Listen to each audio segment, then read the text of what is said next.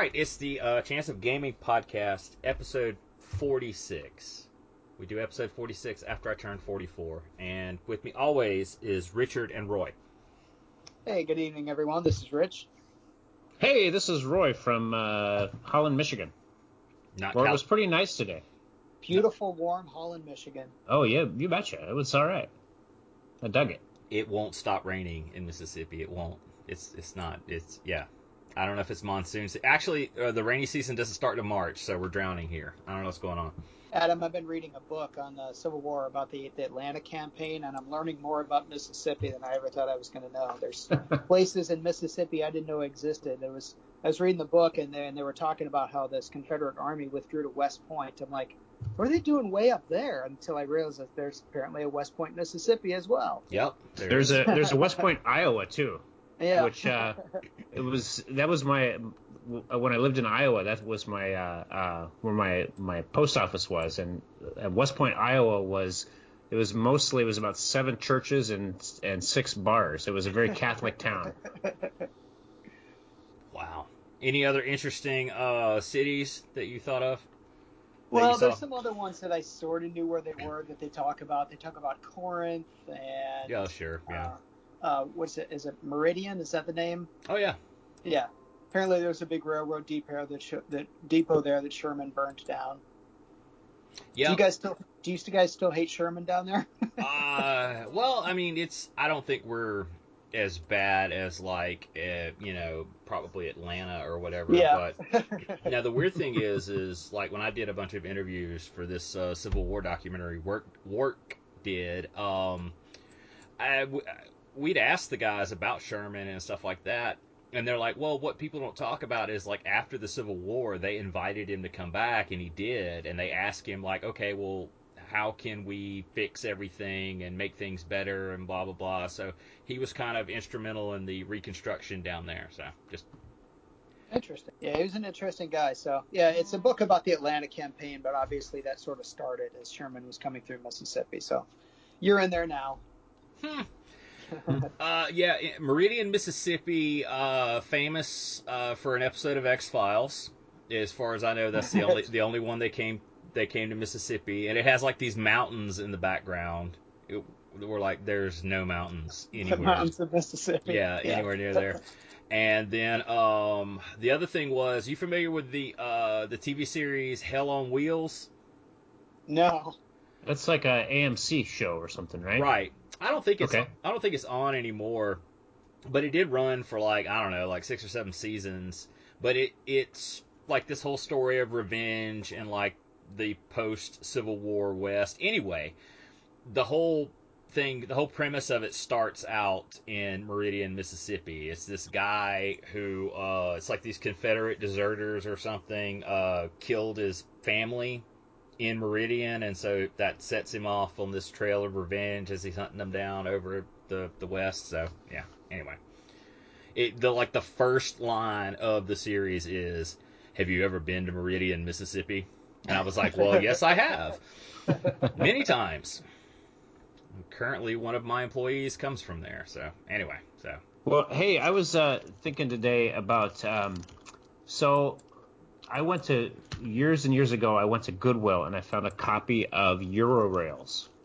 Yeah, it's so Empire Builder, and Eurorails is kind of the European version of that.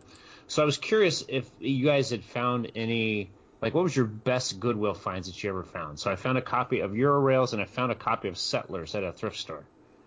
Did you find any gems? I have never ever found a good game at Goodwill, and I go a lot because I buy a lot of shirts at Goodwill just because shirts are usually they're pretty good condition. So I go in Goodwill a lot, and I look for games all the time. I have never ever found anything worth picking up. I see these people, they're like, oh, I just picked up a shrink wrapped ASL for $5. No, never found anything. Okay. I've actually found some. Yeah, I've had pretty good luck. I found a lot of the old Avalon Hill. What was it, like Tactics, and did a Roman one. Those big board games that they were kind of like Axis and Allies size. The map was. Mm-hmm. Yeah, I found several of those. For the most part, I don't really see anything. I swear, it's always Trivial Pursuit. Yeah. It's always Trivial Pursuit, and honestly, occasionally I see modern board games in there, Mm-hmm. and since I don't really have an interest like in Euro games and stuff like that, I just kind of just pass them by. But I'll recognize some of them. You see I think Balderdash pretty sometimes, often too. Yes. yeah, I think Yep. sometimes they get lots of new games that they'll sell. I think Oh. I think it also may be stuff like the store, whoever, Cool Mini or not, whatever, they didn't sell these, Mm-hmm. and so they'll donate them where they can get a tax break, and then that way they it doesn't devalue their whatever. So I don't know. All right. Yeah. That was just my 2 gems, and I was curious if you guys had found any. No, it's all Trivial Pursuit all the time nowadays. pretty much. But yeah, and strangely enough, you're correct. Balderdash. Yeah. I don't think I've ever played it, but yeah, I see that there a good bit.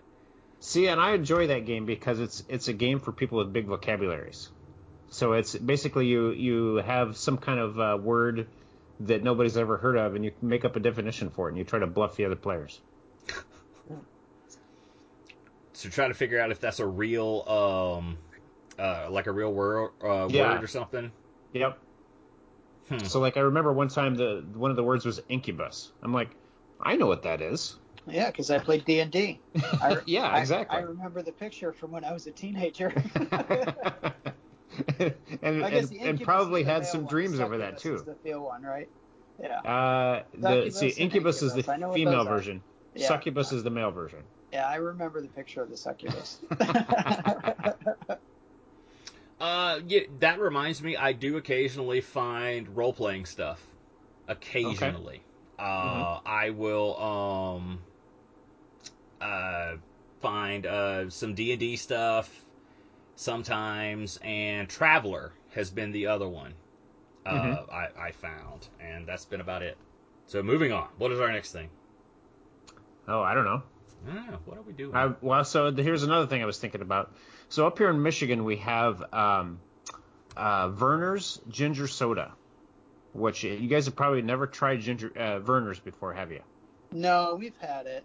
We have family from up there, and Oh, okay. it's funny. My in-laws actually pick it up from time to time, and they'll bring it back, and all of like my kids and my nieces and nephews, all the cousins and all my in-laws' grandkids, they all love this stuff. I mean, it's Okay. just like it's a treat for them because they never get it. Yeah. But my son-in-law is from Michigan, and when he like the first time he came over and they were all going crazy about Verner's and everything, he's like, "That's what we drink when we get sick." So it just makes me think of getting sick.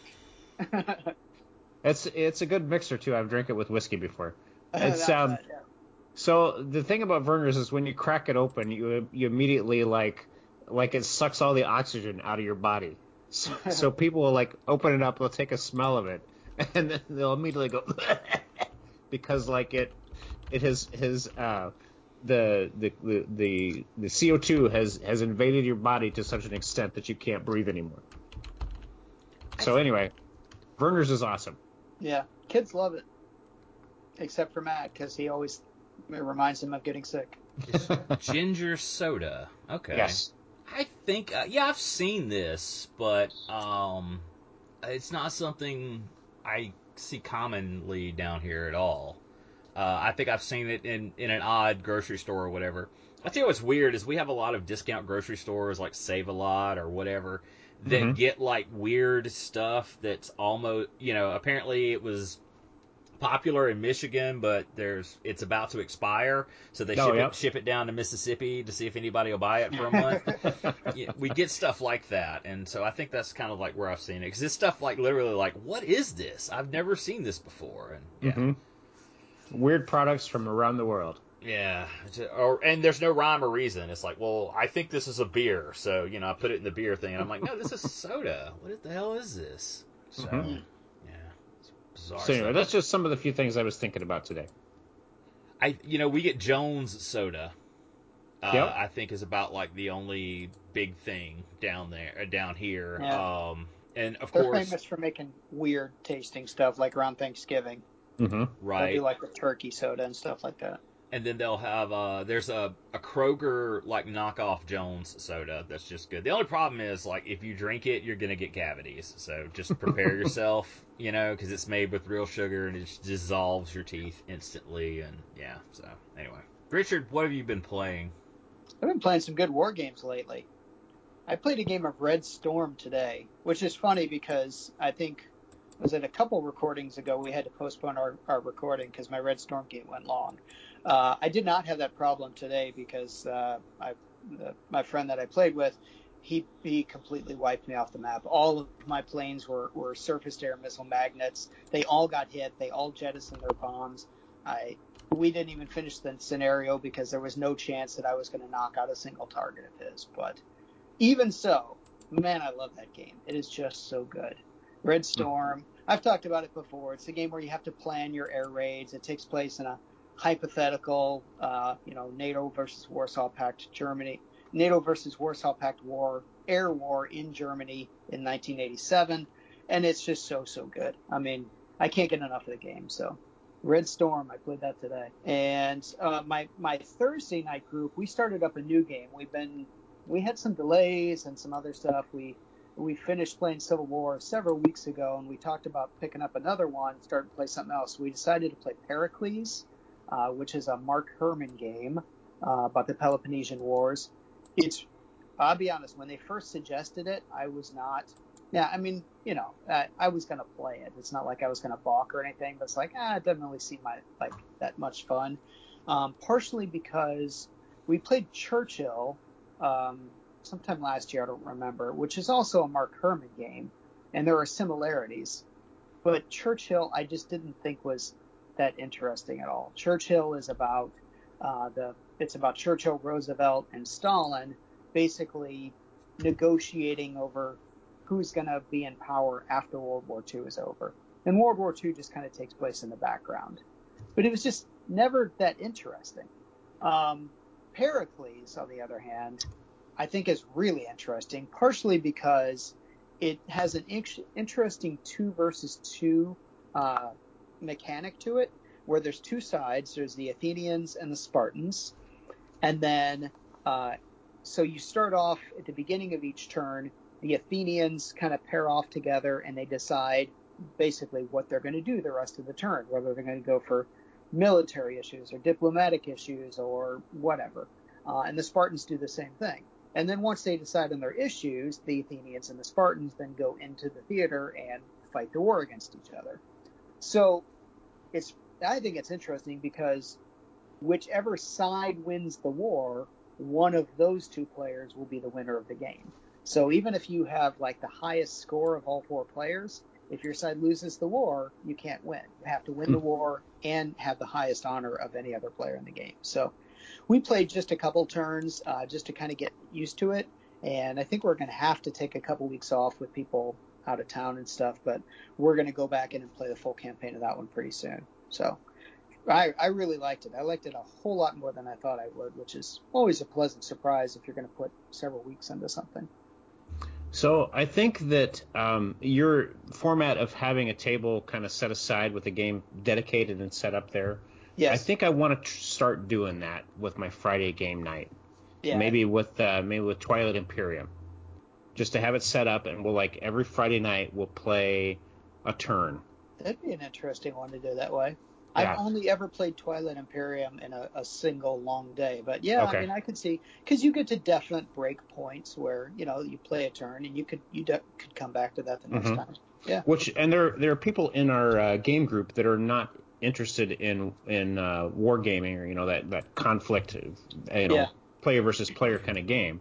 Right. So we could go and play one turn and then come back and play some other sort of game.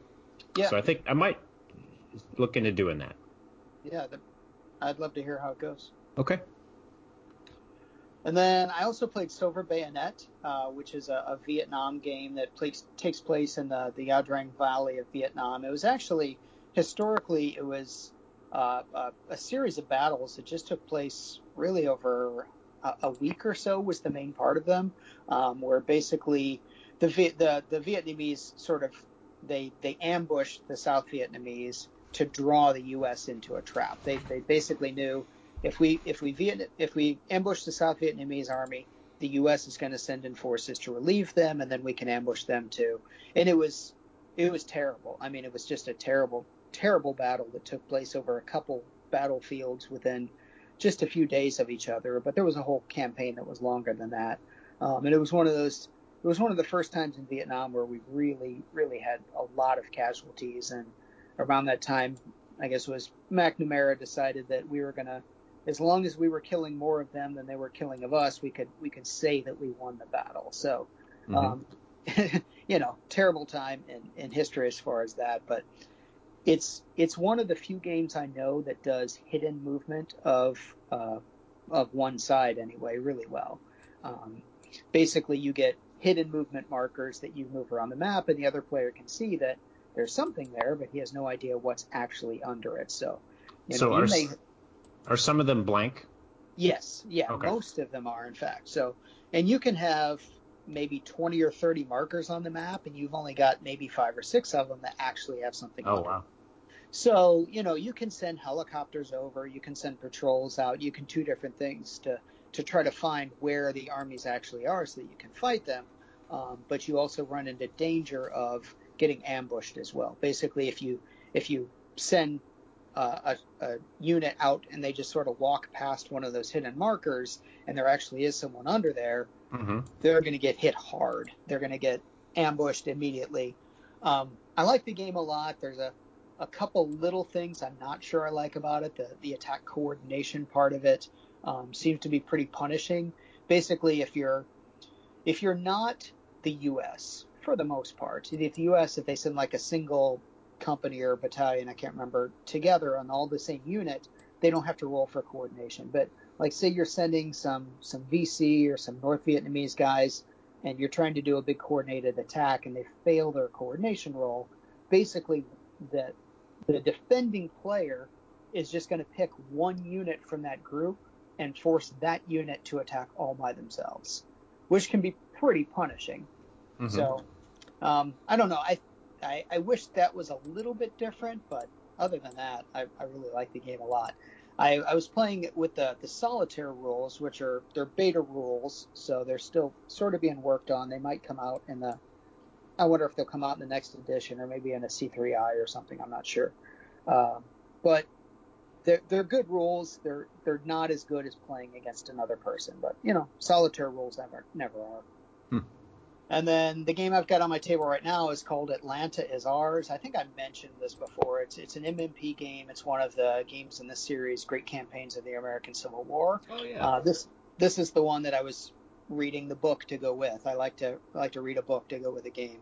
And I'm just now learning it, but it looks pretty good. It's interesting. It's got an interesting activation system where, for one, you don't know who's going to activate next. You don't know, you're going to have a die roll off each time, and if the other guy beats you on the die roll, he'll get to activate. Now, maybe he doesn't want to, and he'll pass to you, and you'll get to go, but every time anyone does anything, they gain fatigue, which is pretty cool. So you can push your guys to do more and more, but they're going to get more and more tired as they go. So it's an interesting system. I haven't quite seen anything like that before. So that one's called Atlanta Is Ours, and I'm still learning that one, but I like it so far. All right, and Richard Roy wants you to sell him on Falling Sky. Now, if I remember correctly, that's the Gaelic Revolt. That's the coin game, right? Yes. Yeah. There's a copy in the favorite coin game. Is it? All right. Yes. There's a copy in the consigned game section at my game store, and I'm eyeballing it. I keep looking at it. Yeah. So I'll sell you on it right now. Okay. All right. It is all of the coin games are asymmetrical, so everyone has slightly different abilities, slightly different victory conditions. Falling Sky, in my opinion, is the best 4-player coin game. Now there are others. There's a 2-player that's very good. Fire in the Lake is very good, but I like playing that one 2 versus 2 instead of every man for himself. But the thing I like so much about Falling Sky is that all of the factions feel very different.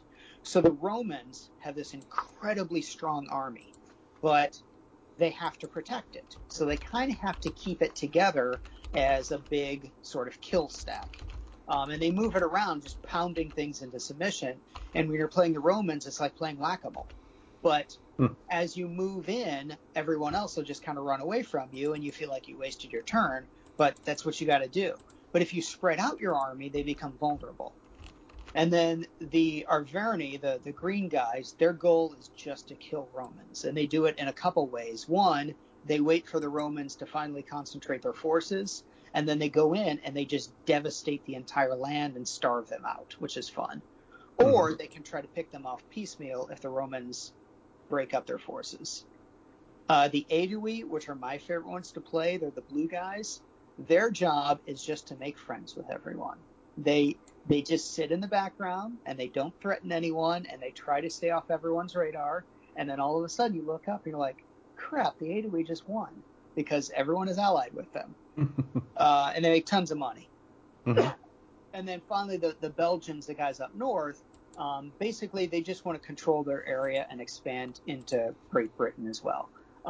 They're probably the simplest one to play, but the others, I mean, they're different than the other three, but the Belgians are probably I think they're called the Belgic, actually. But I love how different all four factions are. To me, and I think it's an interesting time period. It's an Ancients game, which sometimes I go for Ancients, sometimes I don't, but that period of time, 53 BC, I think it is, where Caesar is first coming to power is really interesting. So how would you compare this to Root? Similar? I mean, they have similarities, and they're both asymmetrical. I mean, I guess the biggest difference would be theme and historicity. Now, there's probably, I don't know how many hardcore history war gamers we have here that are going to say, well, Falling Sky is not historical. And I get that. It's not a historical simulation, but every game is a simulation to one degree or another. It just depends on what they want to simulate. And I think this one does a good job of simulating the fact that the Romans were just kind of playing whack-a-mole while trying to pacify the tribes at the same time. Whereas Root obviously is just 100% fantasy and doesn't try to do any sort of historical or realistic thing at all. The mechanics are similar in that they're both asymmetrical. So. Okay. Yeah. I guess that's where I was leading with it. Yep. Yeah. Okay. Well, Root is probably easier to run away with sometimes, although both games, and a lot of games are like this, are going to have some degree of jump on the leader. If somebody is starting to get out to the lead, everyone else needs to, they should be teaming up against them.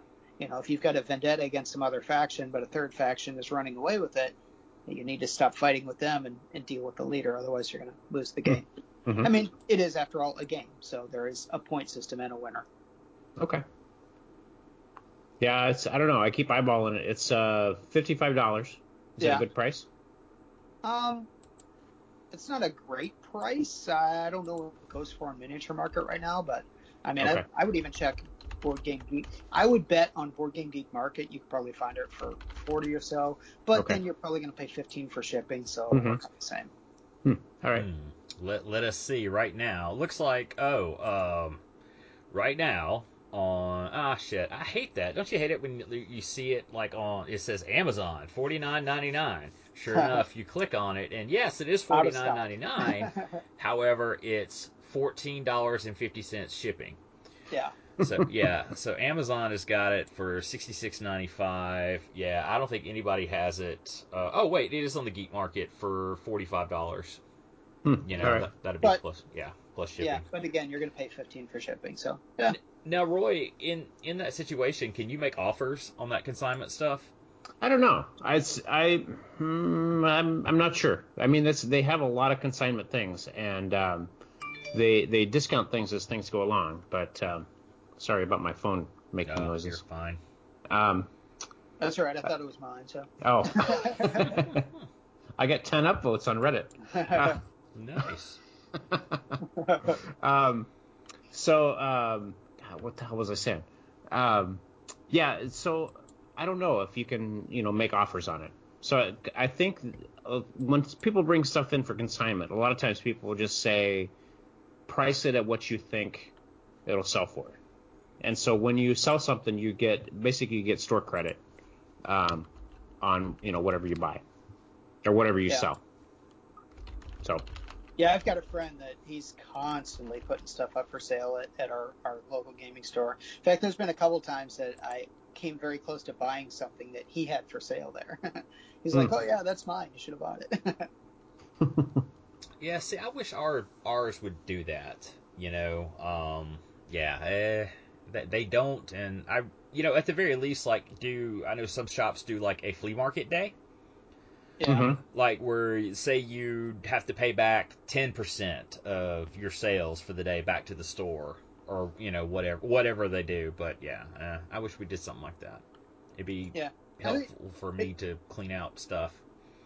it's also a good way for you to get new games and basically rent them. See if you like them, and if you don't like them, you can sell them for almost as much. And if you think, well, it was worth $10 for me to try this, I didn't get as much as I paid for it, but sometimes he gets more than he paid for it if something is, some Kickstarter that was limited release or something.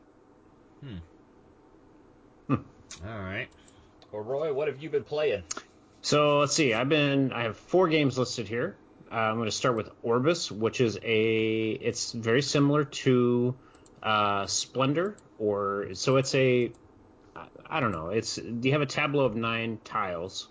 Basically, you're building a little world, and so based on what you take, sorry. Let me start again. You have a tableau of 9 tiles, and you decide, I'm going to take this tile. You have to put a cube that matches that color on every adjacent tile. So some tiles are going to get more and more and more cubes on it. And so then when somebody takes that tile, then they collect those cubes. So in that regard, it's like the game Century Spice Road, which I enjoy. But so Orbis, you're building up various little lands. So you can build up the volcano tile. You can build up the temple tile. You can build up the water tile. And each one does something a little bit different based on where you place it. And so you're going to place it in a triangular shapes with 5 on the bottom, 4, 3, 2, 1. Your 1 tile is your god. So that's a bonus tile that will give you a bump for if you have the most forests. You have the green goddess tile that'll give you a bump for the most forest. So as you're playing along, you can say, okay, well, I'm going to kind of angle towards that tile, so I'm going to start collecting forests.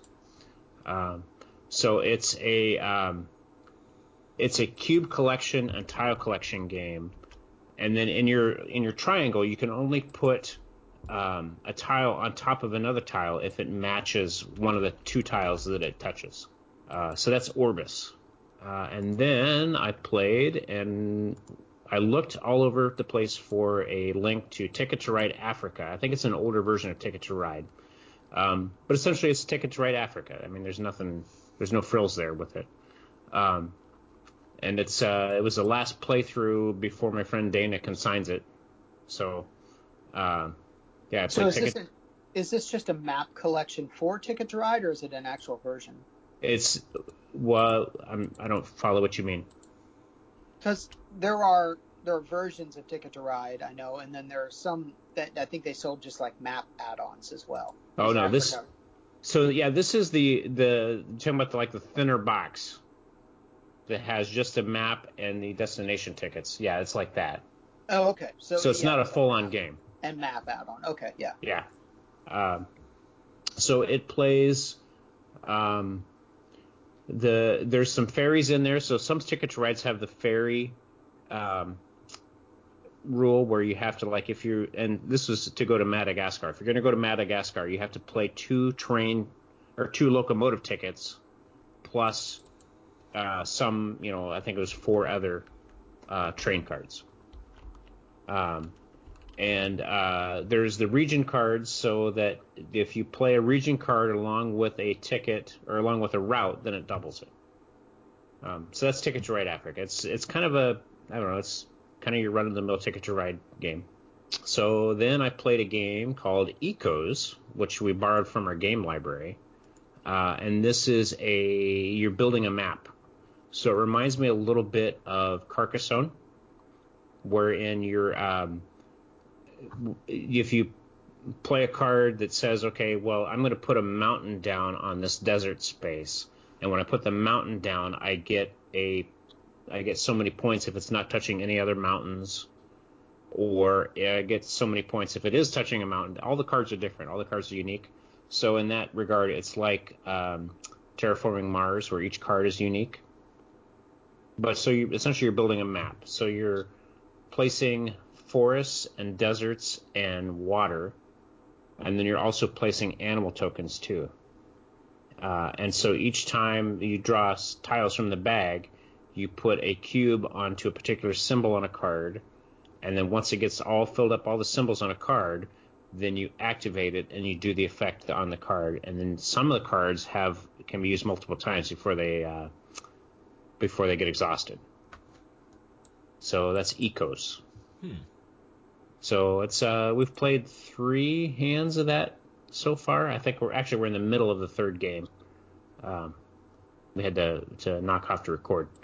It's like, I'll be right back, guys. But yeah, that's Ecos, and that's an AEG game. And I like the map construction part of that. That it's kind of it organically grows the map as you play the game, sort of like Carcassonne. I don't know.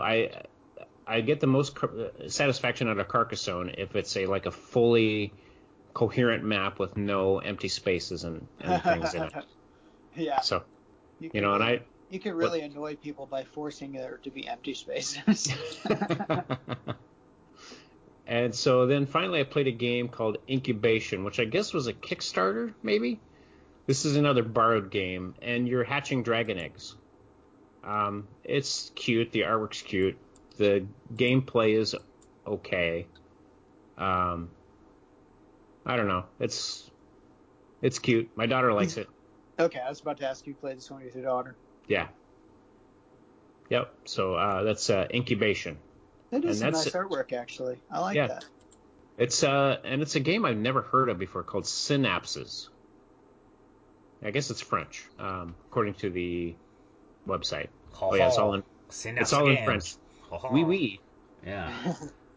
So anyway, Incubation, which I guess was a Kickstarter because we got it from the game library, and it had cardboard coins and tokens, and it also had metal coins and plastic lucite tokens. So I don't know if that was got the stretch goals. Yeah, I guess so. So yeah, Incubation. So that's what I've been playing. And I actually have played something. Yay! All right. AdamCon 44. Me versus Imposter Syndrome. It went okay, I guess. I don't know. It kind of made me kind of think about some things and kind of re-examine some things. You always have those ride or die friends, as the kids say. That you can always count on to come out and game or whatever.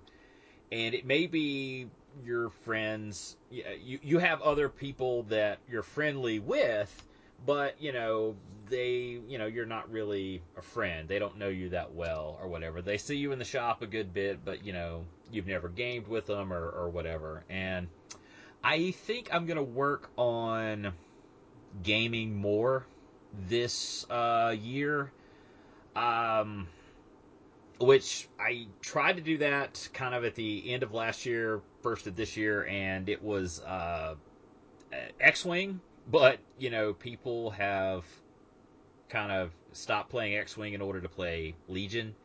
So I've been buying Legion stuff. I picked up Jyn Erso. I picked up some Pathfinders, but I don't know what I'm doing. I'm just blindly buying shit because it looks cool. And. Mm-hmm. So I need to start going out to actually play Legion. We have a tournament in a few weeks. I think it's at the end of March. We're going to do a 500 point tournament, for whatever that new version of it is. Oh, the skirmish? Yeah. Uh-huh. We're going to do that, and we've actually got some traction with bringing in other people from around the state. And the main reason is hey, we got the kit in that it's like, look at these cool cards, and the guy's been spoiling one a week, like look at this, and yeah, just really yeah. neat. I really like Skirmish. I like the small footprint. I like the quicker games. I wish they would come out with some more battle cards for it, like more battlefield conditions and objectives and all that. They do have different ones from their main game, which is nice, but I just think they need more. Mm-hmm. I think there's only 3 or maybe 4 of each, so it gets repetitive in a hurry. That's my only complaint with Skirmish. Otherwise, I really like it. So in that vein, at trying to get out there and make more friends and influence people, I need to actually get out and play Age of Sigmar and Warhammer 40k. I need to stop buying armies for it, stop buying figures for it, and because every time there's a new release, I'm like, oh, that looks shiny. Let me get that. So I have 3 or 4 armies that are at the halfway point that you would want to field them. So I need to take one from each one from Age of Sigmar, one from Warhammer 40,000, and just concentrate on that. Build it up and out to where I can actually play it and, make a attempt toward, learning the game more and being competitive. So we need to have a painting and modeling support group that to keep everybody did you paint today? Well, why didn't you paint today? Yeah. I still have a few things for Legion that are unpainted, but there's nothing that I need to paint right now. So I have my 800 point army. I'm happy with it. It's fully painted. Anything else I add, I probably wouldn't be playing right now anyway, so there's no rush to do it. I've still got core troops that are in black primer right now. Yeah. And I think about it, and it infuriates me, and then I don't do anything about it. Well, so that's why I need a support group. I keep just getting them assembled. Used to be I wouldn't play with anything unless it was painted, and then I realized how much that was slowing me down. So, I found out it is much cheaper to pay people to assemble your figures for you. It's very affordable. And so that's what I've been doing, and I have just oceans of gray plastic, and I'm actually fielding it and playing the games, or at the very least working toward that direction. So in Warhammer, I know if you want to do an official tournament, you have to have it painted, right? It's good that you brought that up, because I did mention this. I did want to say this. I find it so strange because I saw a guy this past weekend there, and he had a Lord of the Rings, the Mumox, whatever the Easterlings fielded, the big ass the elephants. Yeah. Remember, it only counts as one. Yep. Those things, and I was like, oh wow, that's cool. What's that for? And he's like, well, I'm using it as a Chaos Mammoth, because that one's out of print and it's really expensive anyway, because this is an official GW thing. And I was like, well, dude, that I know what you're talking about. That used to be a rule 15, 20 years ago. But since Games Workshop doesn't do official tournaments anymore, and the people doing the tournaments, period, the ITC, actually say you can use proxies, there's no reason to do that. But it's just so weird that it's still ingrained in these people's mind that it's like, oh, I have to have the official figures and stuff like that. You have to pay your tithe to GW. Yeah, they think that because that's the way it used to be. And I thought that. Yeah, it's not. And when the Cities of Sigmar came out, I thought it was the rebirth of the Empire, but I actually got to read the book recently, and boy, is it not. So I was just going to buy a set of Warlord. They have German mercenaries, whatever they're called, from their pike and shot range, and just use those as Empire troops. But I wasn't even thinking about using official stuff because I was like, look, man, if you have a problem with me playing with these, I don't want to play with you, And if I can't play in a tournament, oh well, I don't care. It's not that big of a deal to me. It's just something I wanted to do. I thought it would look cool, so I don't know. It's a thing, and that mindset is still there, but it doesn't need to be. So that's why I need to get involved in playing Age of Sigmar and 40K. So I'll show these kids. I'll come in with my bullshit from other companies and be like, "What's up? Who cares? Look who saved $60. Yeah." So anyway, all that to say, I actually played a game at AdamCon 44. I played Rallyman GT. And I kind of dig, little racing games. Nothing too, involved. I'm a big fan of Downforce. Really like it. And this is Rally. And we all made the jokes of, well, they should bring Rally to Jackson, Mississippi, where they can run the cars through, like, our pothole paved streets and stuff. And it would be awesome. And that would help, bring attention to the problems we have with our shitty streets. But anyway, this was a lot of fun. It's like where you start out in a position, and you have 6 dice representing 6 gears. You have 2 dice that you can coast with, and 2 you can brake with. What holds you back, though, is you have to be in a certain gear to get around corners. Otherwise, you run the risk of crashing. And also, the more dice you roll, the more risk you run of crashing. So, if you do like first, second, third, fourth, fifth, sixth, you're rolling 6 dice. And there's like a 1 in 6 chance or whatever on like the first gear dice that you'll get a hazard. And it just increases the more gears you go up. But it was a lot of fun. I ended up in last place or whatever. And I've also noticed like we've gotten more followers on Twitter, so they're starting to like actually say things to the stuff I post, because I'm still in that mindset of nobody's paying attention. So I posted something about the game, about being in last place, and it was total bullshit. And somebody asked me about like, was it the game's fault? Is it a shitty game? And I'm like, no, please don't think that. I'm just being dumb. I'm sorry, I didn't realize people were paying attention. I was just being stupid. Yeah, so. So have you said you've played Downforce. Have you played Flamme Rouge, the bicycle game? No, I want to, because it's based on the same. Downforce is based on Flamme Rouge, right?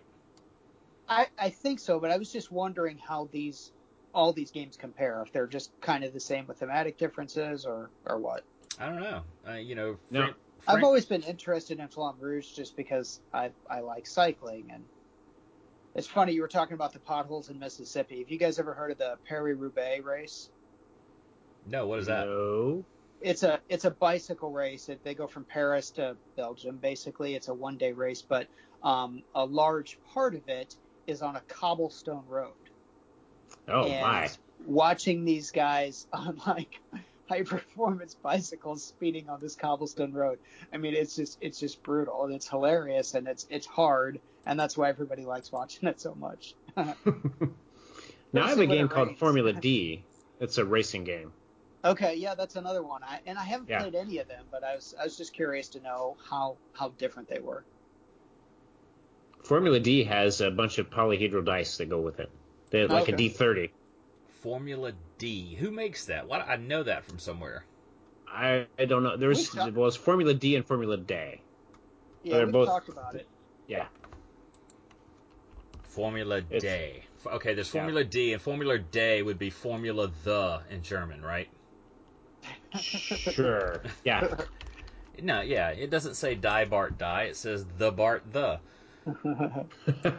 Yeah, so sorry. Yeah, sorry, we're not as laser focused or focused at all at History on the Table. But yes, it is. Aimlessness is charming. Has there right? been a new history on the table, Richard? No, not recently. I think those guys are going to record later this week or next week. Okay. See, we got him on frequency. He's got a convention. We've got frequency. That's all we Yeah. need. It's a race. I've got to get around. I keep telling myself I have plenty of time, but I've got to get around to getting a hotel room for what you call it, the historic Do fest. Airbnb. That's what I did. It's so much cheaper. I know. Historic. Yeah. Sorry. Well, Historic KC. yes, that one.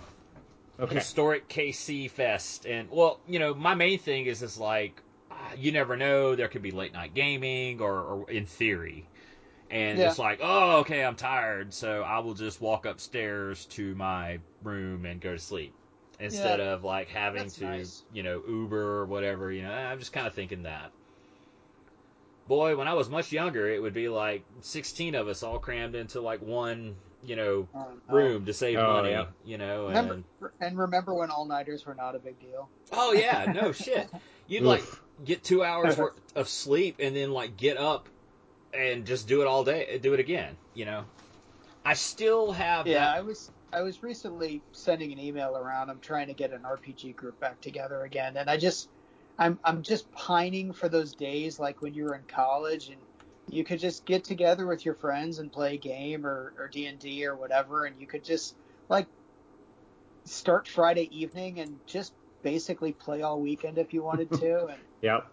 that life is gone. Not study, not go to class, Yeah. drink too much. Yeah. Those were the days. I mean, I one tradition I still keep though is I'll take off like Friday, for the convention, but I'll always take off the following Monday to recover. Hmm. It's always so. Anyway, there you go. So, next thing. Oh yes, we have a sponsor. We actually put it in the correct sponsor section.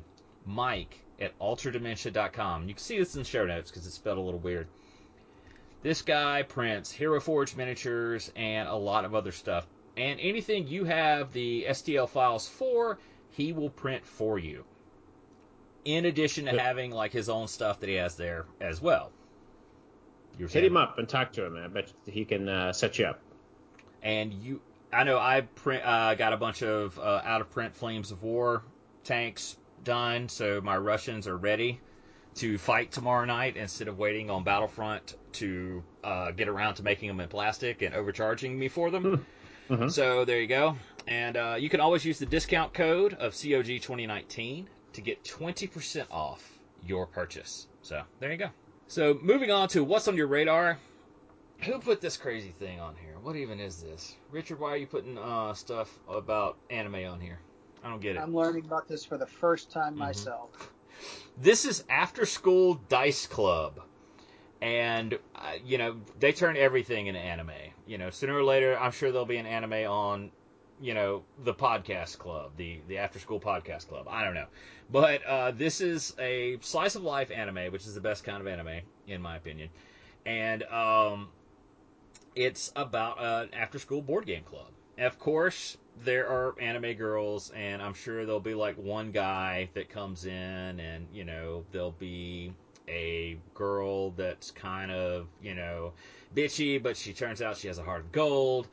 And I'm sure there's lots and lots of tropes. But as it sits now, and you'll have the link in the show notes on Funimation, it is 4.5 stars with 654 reviews. It came out last year, and I think it's going to sound really cool. I don't get anime at all. I like the episode. I like the episode where they spend a half an hour trying to find the rules for kindling an ASL. Wouldn't that be fantastic? I really hope for like season 2, or maybe they'll have an episode where they're like, let's play a war game. And, it's like a World War II game, and it gets like really uncomfortable and weird. And yeah, that'd be really neat. Speaking of, when they declare no quarter against the Chinese. Yeah. We're going to replay the Rape of Nanking. So that was actually the last ASL scenario I played. There's a Nanking ASL scenario? It was, what was it called? Oh, it was Shanghai. No, it was the first one. It wasn't Nanking. It was Shanghai, but it was Shanghai in flames, and basically, yeah, the whole town was on fire, and yeah, it was. Wow. Now, one thing I've always got a kick out of with anime is just Japan and World War II anyway is weird. It really is. There's a lot of stuff, and I don't know if it's because they're not like Germany. Germany is like, they teach their kids like, look, we did all these things were bad, we were bad, and this should never happen again. Whereas in Japan, there's still people. I remember there was a guy who ate the liver of a Where is this going? well, I was okay. There was a guy like a city councilman. He was in the 80s and the 90s. He was a prominent politician, and he had ate the liver of a U.S. bomber guy that bailed out over Japan. Oh, And so there's that kind of thing, and they completely deny, they did anything in China and in Korea and all this stuff. So I wonder if it's that you see this weird stuff with anime, like, you'll have yeah. the quasi World War II stuff, So the almost Nazi stuff, but what I really, really don't understand is why there's always a naval anime, and there's like 3 or 4 different ones where the ships are like cute girls, and so it's like, oh, it's the Yamato, and it's like, oh, we have to fight the Indianapolis, and all this stuff. I don't get it. It's really, really weird. But yeah, on the naval uh, Facebook group I'm on, Naval Wargaming, anytime somebody talks about a particular ship from World War II, I always comment with a picture of the anime version of said ship. Always. It's like, yeah, I love that ship. Look how cute she is. Here she is, right there. So, I don't know. It's just weird. But all that to say, After School Dice Club probably doesn't have a lot of war crimes in it. I haven't watched it. I don't know. And hopefully it looks like they're playing Catan or something. So, I was wondering what that game was. Or a Catan pastiche knockoff something. But yeah, maybe I'll try to watch an episode or two before we record again, and we'll see. See how it is. Maybe they play ASL. Maybe that's what they start. They just shove all that stuff on the floor and they break out the big orange book and they're saying, no, let's do this. That's right. So the next thing we had was the Player's Aid. The blog I continue to envy of, like, man, if I could conquer mental illness and had a lot of time on my hands, I would totally do this. And this is their 12 most anticipated war games of 2020. And I just wanted to go through the list real quick and see what you guys thought. Number 12 was Undaunted North Africa. And Richard, you haven't played Undaunted yet? I have not played Undaunted. Nope. I found it to be really, really simple, but challenging, and a lot of fun. And I think it's currently on sale in the at least from Osprey, but that doesn't necessarily mean that's the best price. You know how companies do. They're like, "Ooh, we're having a big sale." Yeah. I thought about picking it up a few weeks ago. It was at Miniature Market. It was on the Ding and Dent for like $18 or something like that. And I thought about picking it up, but I made a resolution to stop buying games I didn't know I was going to play. Well, I would definitely say it's worth $18 for sure. But this looks like I don't know if it's an expansion. I think it's just another version of the system. This just kind of moves it to Africa. Yeah. Which means we'll see an Eastern Front. We may see an Italian front. I don't know. The original one is France, right? Yes. Yeah. Okay. Yeah, it is. Number 11 is Maori Warriors of the Long White Cloud from Compass Games, which I think is kind of neat. I like. I own Maori Wars from Legion War Games, and have been dying to get it to the table, but you know me, it just has not happened. But this is a card version of a game that puts you in charge of a complex society as you try to impose your will on your neighbors using essentially Stone Age technology. So I've always respected them, just as, a minority, a tribal group, and what all they went through. And of course, if you want to see kind of the situation they're in now, watch the movie Once Were Warriors. So, number 10 is At All Costs: The Great War in the East from Hollandspiel. Have you heard of this one? I have not, and I usually keep up on Hollandspiel, but I haven't heard of this game.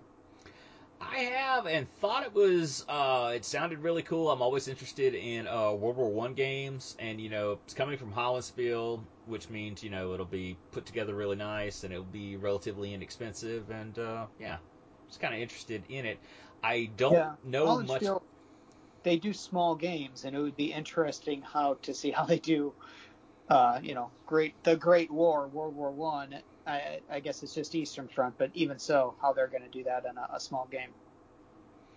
Number 9 is Enemy Action Kharkov from Compass Games. A lot of Compass Games on here. Yeah, I noticed that. I was familiar with Enemy Action Ardennes, but and I know it just has like a big following and whatnot, but yeah, I was unfamiliar with this one.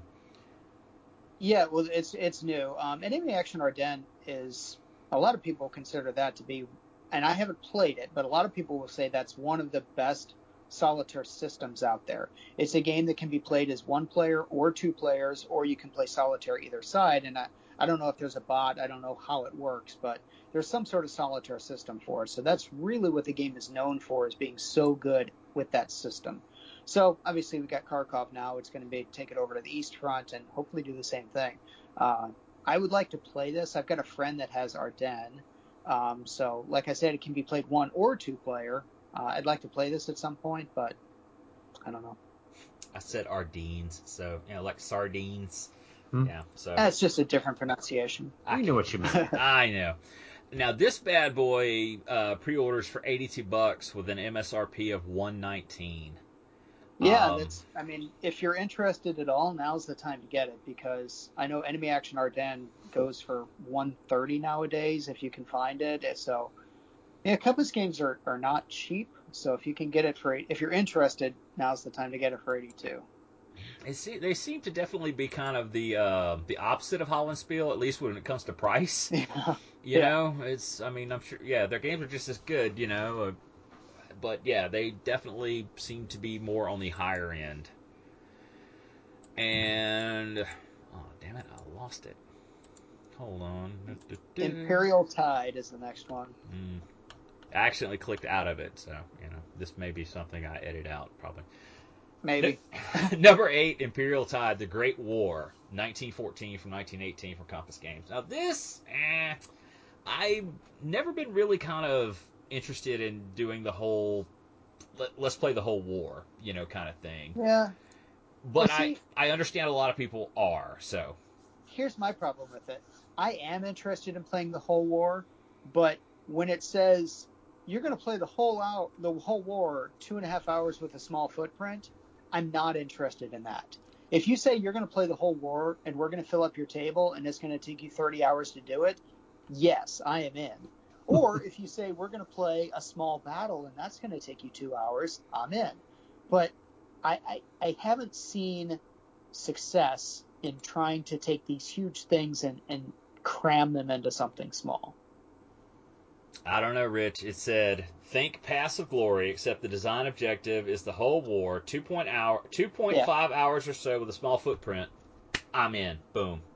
I am pre-ordering that right now. All right. Sounds perfect. Tell me how it is. It looks like, is it a card-based game? I see lots lots. Like it is, I see lots of cards. See, that's the turnoff for me. It's like, I don't want to play cards. I don't like cards in my war games. Yeah, except maybe except for like Command and Colors and Combat Commander, but not that great. Now this one pre-orders for $50, so it's much cheaper. Yeah. Number 7 is A Time for Trumpets, The Battle of the Bulge, and this is on P500 from GMT. Yeah. Don't know anything about this one. Well, 5 maps, 1,600 counters, so it's a big one. I would say, honestly, this sounds good to me. I would love to give this game a try. I don't need another Bulge game though. So I would say if I want to, so I've already got Hurtgen Forest, which is the Grand Operational Strategic, or GOSS, Grand Operational Strategic System, something like that.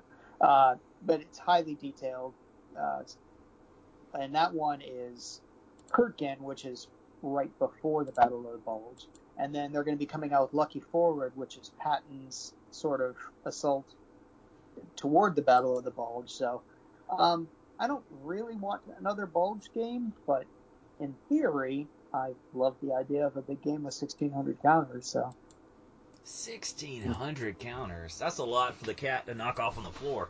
yeah. Well, lucky for me, I don't clip. So. Ah. But look at this, $89 for that game. I almost want to pre-order it just so I can resell it later for $150. It's funny because I got the Kickstarter everything for World at War, which is all still in my shrink wrap now, and I think I paid $80 for it because I got all the add-ons and everything, and it was super cheap. And now I'm seeing that game going for like $200-300 for people buying everything, and I'm really tempted to resell it, but I want to keep it. Yeah, that's one that I kind of wish I had done, but then I'm like, well, there's nobody to play with, so. Number 6 is another P500 game, All Bridges Burning, Red Revolt and White Guard in Finland, 1917 and 1918. Now, this is a really cool, just a setting for it is very interesting. Yes. And this is the first game that's also on my list of most anticipated. And it's because it's the first 3-player coin game. So I'm excited about that. So how many is coin normally? Almost all of them are 4. There's 1 2-player game. This is the first 3-player game. Okay. Yeah. All right. Well, that one sounds cool. Number 5 is Versailles 1919, another one from GMT. Yeah. Now. So, sorry. Go ahead. Go ahead. Not interested at all. I saw this one play tested a couple months ago, and I looked at it, and it reminded me of Churchill. And I thought, that's all right. But it's a Mark Herman game. And like I said earlier, I didn't think I would like Pericles, and I, from what I've seen so far, I really like it. But Versailles 1919 didn't look interesting to me. Yeah, this was a pass for me. Number 4 is Caesar, Rome versus Gaul, Gaelic Wars, 57 to 52 BC from GMT Games. Now, this is Simonich. Yeah, which, I mean, anything Simonich puts out, I'm at least tempted by. So. Now, would this be kind of a Roman 4X game, sort of? No, I don't think it's a 4X game. I think it's, I think it's it's not hex and counter. It's point-to-point movement, but I think it's, traditional war game. Okay. I think a lot of ancient games you don't see hex and counter, you see point-to-point because, and I mean, I'm not a game designer or developer or historian for that matter, but I think it probably better represents the way they moved armies back then rather than hex to hex. Okay. Number 3 is Stilicho, Last of the Romans from Hollandsfield. Yeah, I've heard of this one. Don't really know anything about it, but it's interesting. I mean, I've got a couple other Hollandsfield games from this era. I've got Agricola is really good. That's a solitaire only game. And then, well, I don't have Wars of Marcus Aurelius, but that's the other one I was thinking of. But yeah. Agricola. Gotcha. Okay. Number 2, By Stealth and Sea from Danverson Games. This is one I'm very interested in that I will probably end up Kickstartering unless it ends up being too much money. Because to me, Danverson stuff doesn't really go on sale that much or that reliably. And and the idea of Italian frogmen driving, a 2-man submarine that's also a torpedo seems really interesting to me. But it's going to be a solitaire or a co-op game. Also, so I'm like, I could do that in theory. And apparently the Kickstarter will start in 2 days. Looks like it, yeah. I'm not that interested in this game, but I would love to read a book about those guys. That's crazy. Yeah, this is one that I saw on the Naval Board Games group. I think Jack Green was talking about it because some guy he worked on a game with uh, did a book on this, but it's only in Italian. I don't know, but whatever. And last but not least, number one is The Dark Summer, Normandy, 1944 from GMT Games. Yep, I play tested this one for a while last year. It's a good game. I mean, if you've played Dark Sands and what's the Eastern Front, Dark Valley, you'll recognize the mechanics, but it's a good game. I like it. So what kind of It's game tough. is it? It's operational? Uh, yeah, I guess I'd call it operational. It's you when you play the allies, you come.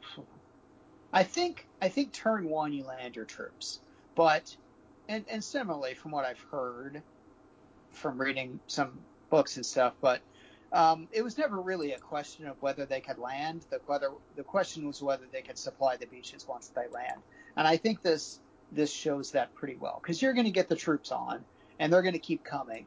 But the Germans have a chance to do some timely counterattacks that can close some of their supply sources and beaches, which is going to make it really, really tough. I don't know if they've changed anything as far as victory conditions or whatever this.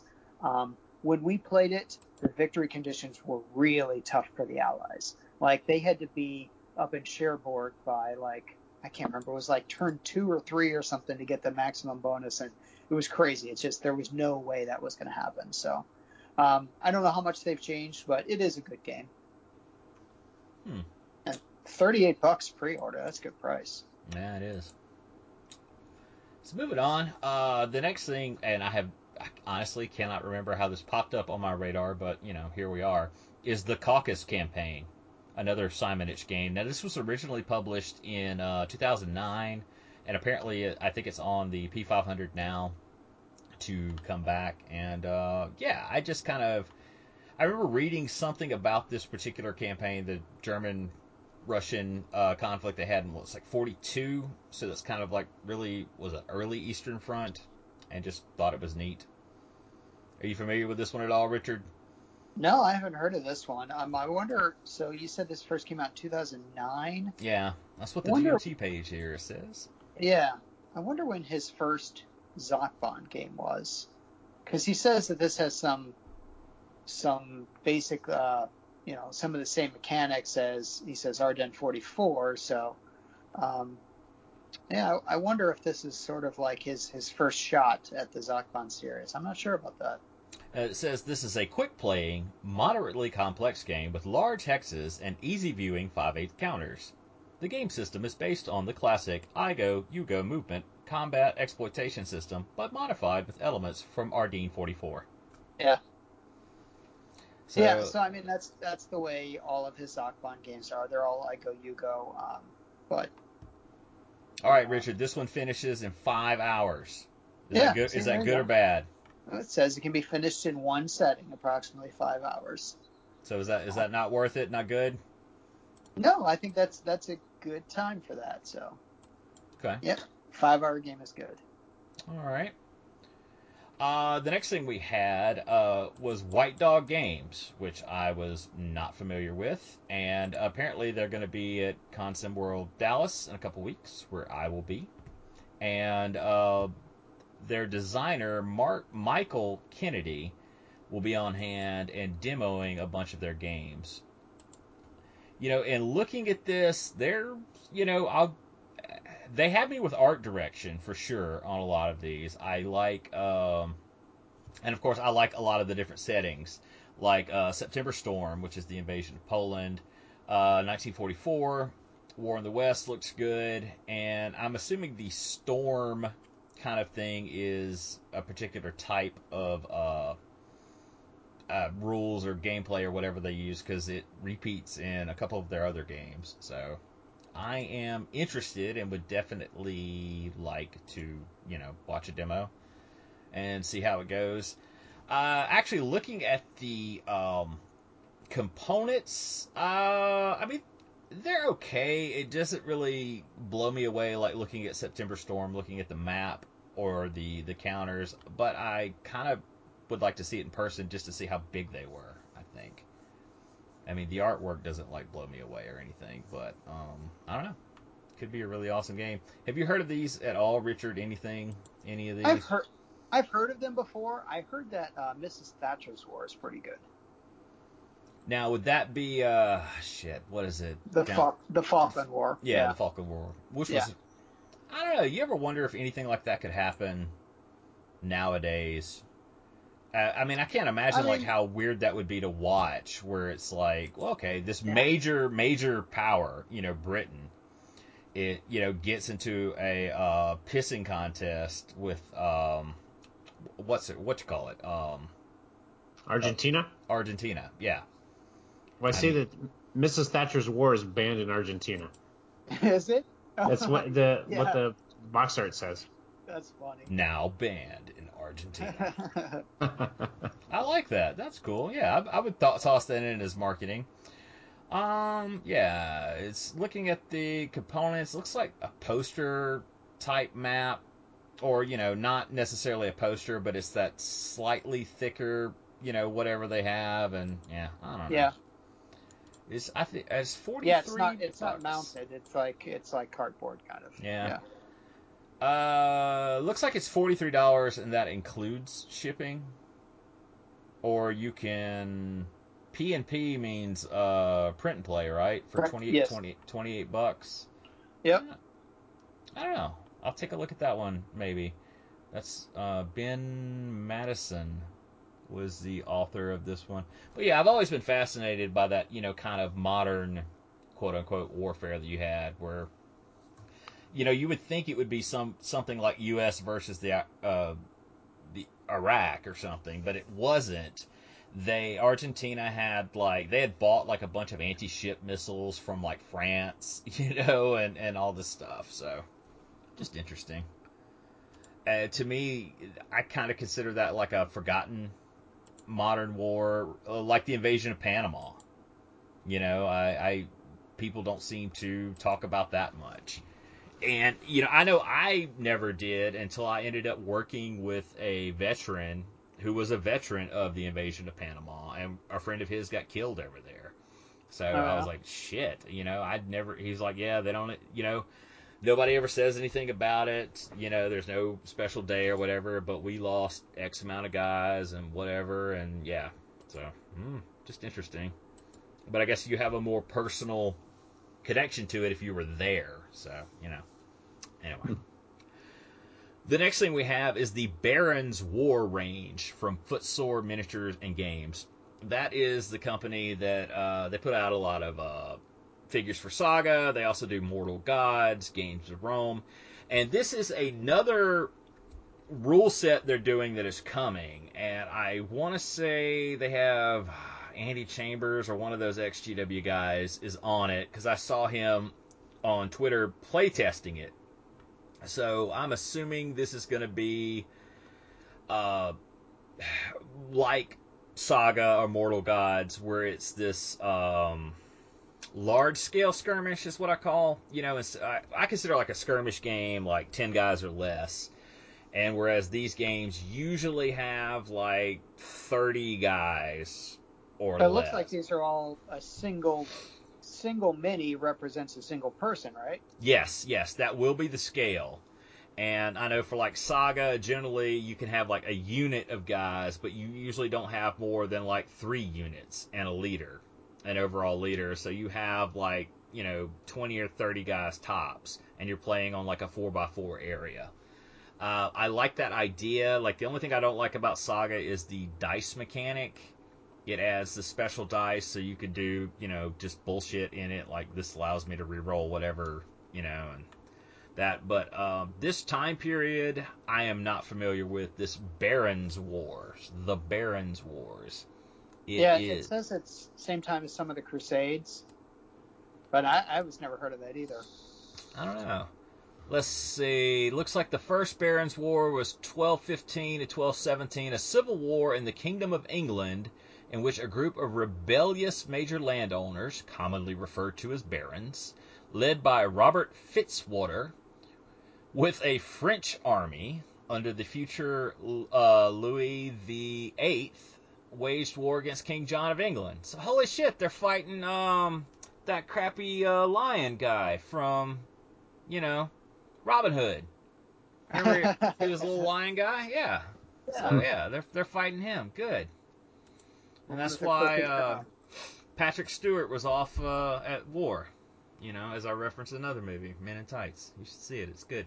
So yeah, it's kind of neat. But yeah, I'm willing to bet we'll have there'll be a Robin of there's Robert Fitzwater.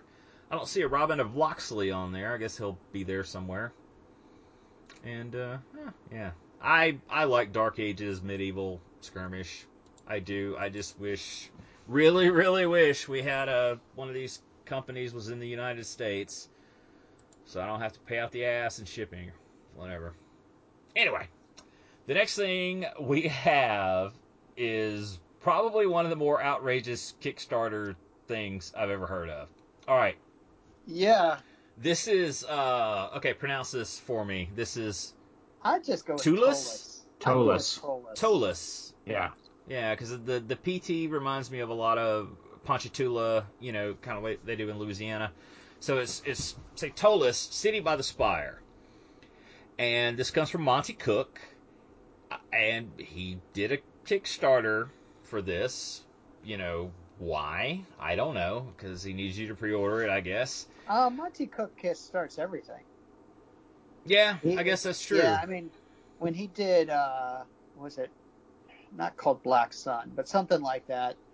Invisible Sun. Invisible Sun. Yeah. Yeah, when he did that, and he's done all the kids RPG, Thank You Evil, those were all kickstarted. And I think when he did his Cypher, I can't remember what he's called, but the Living campaign, those were all kickstarted. He kickstarts everything. Yeah. Again, all right. I think we're in Steve Jackson territory. It's like, do you really need to be doing this? Look, when your Kickstarter makes $250,000 on the first fucking day, I don't think you need to be kickstarting anything anymore. But whatever. All right, that was one reason I wanted to talk about this. It got $250,000 on its first day, and as of this recording, it has 25 days to go, and they're up to $400,000. All they wanted was a measly $80,000. All right, so that's one thing. The other thing I wanted to mention, to actually get a physical copy of this game in print, it is $150 damn dollars. Yeah, but did you see the book? No. The physical copy of this book, it's a 672-page book. What does that mean? Yeah. What's in it? What could possibly be in it? And I think for the 150, don't you get two versions of it? Yeah, you get. You get either one, either or. Yes. Either D&D 5th edition or Cypher system. Hmm. But yeah, a 672-page book plus a bunch of other stuff. I don't know. 672 pages. Let's see. I think a 672-page book does 1d6 damage, though. Yeah, I would think. I mean, if you throw it at somebody or whatever. All right, okay. The Talisman by Stephen King. 646 pages. It's cost $8. Yeah. $8 for a paperback. Probably not full color hardback. I guess there's a lot of art. I mean, honestly, again, I say this every time we talk about one of these Kickstarters. I know nothing about business, but I can't imagine what the printing cost is going to be on this 672 full color hardback book. 8x10 color glossy photographs with the circles and arrows on and a caption on the back explaining what it was. But yeah, apparently the history of this, it's a really, it's his famous setting, whatever, it's a big dungeon, all this good stuff, but $150, man. All right, okay, Richard. As I struggle to shit on this Kickstarter, and you white knight it. Let's okay. So, all right, I'm say I give $150. Does that include shipping? Probably not. Hmm. Because 600. It's so okay, like what always catches me on these things is like where it says like you go to click on this where it says pledge $150 or more, deliver in print, blah blah blah, estimated delivery. It says ships to anywhere in the world. That makes me think that shipping is. Oh, okay, no, sorry. no. Shipping is That just means that charged they're at the willing time. to spend. It Yeah. says shipping is charged at the time we fulfill your reward. See Yeah. shipping on the main Kickstarter text. Okay, I will say at because it's a book or a bunch of books. Is this just one book anyway? You can ship it media mail, cheap. Mm-hmm. Come on, but no, they're probably gonna try. They're like, it's big. It's gonna cost like $30 extra to ship it. And that would just make me mad. See, you always look at shit. Every time I look at one of these Kickstarters, the first thing I always do is scroll down to the bottom and see what the biggest pledge is and what they give you for it. But this one's actually not ridiculous. It's $400. You get an autographed copy of it in both systems, and then some other stuff as well. So, but usually there's one for like $1,000 where they like come over and Yeah, Monty Cook comes feed you over. spaghetti or something. Yes, he makes you food and feeds Yeah. it to you. Like, here you go.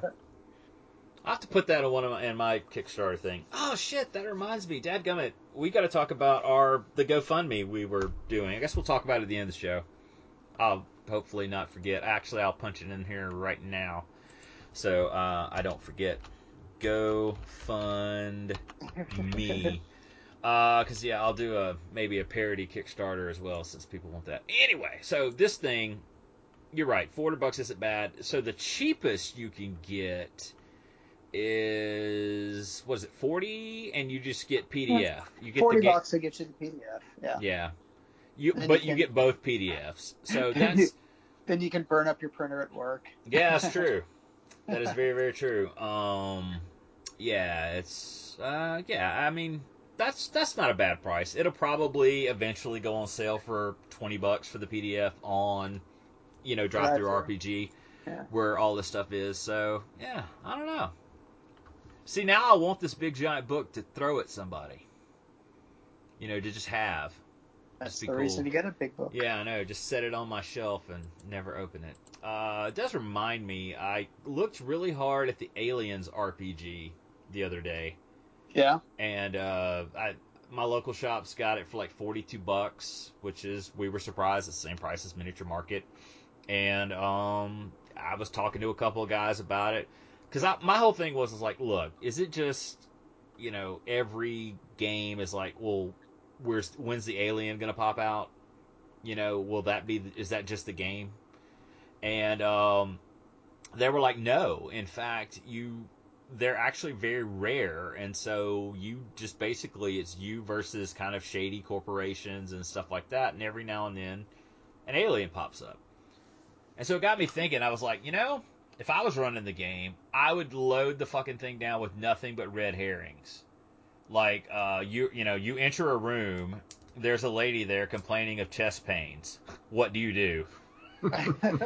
And then like you're fixing to kill her, and then she just burps, and it's like, oh sorry, it was just indigestion. Stuff like that. You enter a room, there's a guy there complaining of abdominal pain. What do you do? It's like, oh well, we got to kill this guy. And nope, he just had Taco Bell. He had space Taco Bell. That was it. So yeah, that's what I would do. Nothing but red herrings all the way through. Until finally you got so tired of it, it would be surprise alien. Boom, right there. Anyway, we should do some online role playing or something. So guys I met locally, they were like, yeah, you should come out to our Tuesday game, and I'm like, I'm stuck in this thing with work for the next month or so on Tuesday nights. So, yeah, maybe afterward. They were doing, currently in the middle of that Baldur's Gate campaign from D&D. Descent Yeah. into whatever it is, so I don't know. And then my friend Chris was saying he got involved in one that's doing Ravenloft. Mm-hmm. right now. I don't know. I think I'd be more interested in doing like Dungeon Crawl Classics. Something weird where I can die or something. I don't know. Anyway, so moving on. No Dice, No Glory is talking about the Great War advancing onto my game table. And this is an interesting article they posted because it lists several games that I'm very interested in. Number one is Blood and Valor. The rulebook for it is shipping now, and this is the same company, Firelock Games, that does Blood and Plunder and Oak and Iron. And basically, they use that system up into World War One, and I've been really impressed with the how in depth they went into it. It wasn't just like, okay, well, here's the British Expeditionary Force, here's the Germans, no, they go so far as like, well, here's the British East Africa Force list, all this different stuff. And here's the French colonial list. And I just really dig that. They've got Turks on the picture there. Yeah, and so that's really, really neat and really well thought of. And I can't wait to get it and probably never get a game locally of it. I do own some World War One Germans that I recently dug out. I don't know how they're going to fit into the game. I'll wait till I get my rulebook. But the rulebook's cheap too. I want to say MSRP on it's like $20. So, The next game they list is one we've talked about before, is Heart of Leviathan. And this is basically just X-Wing with World War One dreadnoughts. I mean, come on. How could you not like that? Armada. Yeah, I guess you're right. It is Armada. It's not X-Wing. It's more Armada because you actually have to deal with like your gunnery and your speed and all that different stuff. And your steam level, all that fun stuff, and yeah, it'd be good. And of course, they mentioned Great War Commander on here, which is available.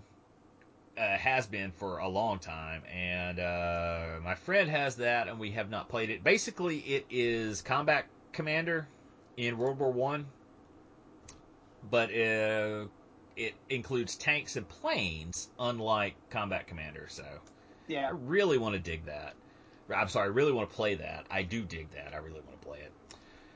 The next thing was Devil Dogs, Balliol Wood, 1918. So this is the U.S. Marine attack, the famous attack in the wood, and it's a card game, so I'm kind of just like, Come on, you sons of bitches, you want to live forever? Yeah, and not crazy about that one, using the cards and whatnot. It comes from Worthington, which, I mean, that really means it's going to be affordable, but there's some trade-off with components if that matters to you, Yeah.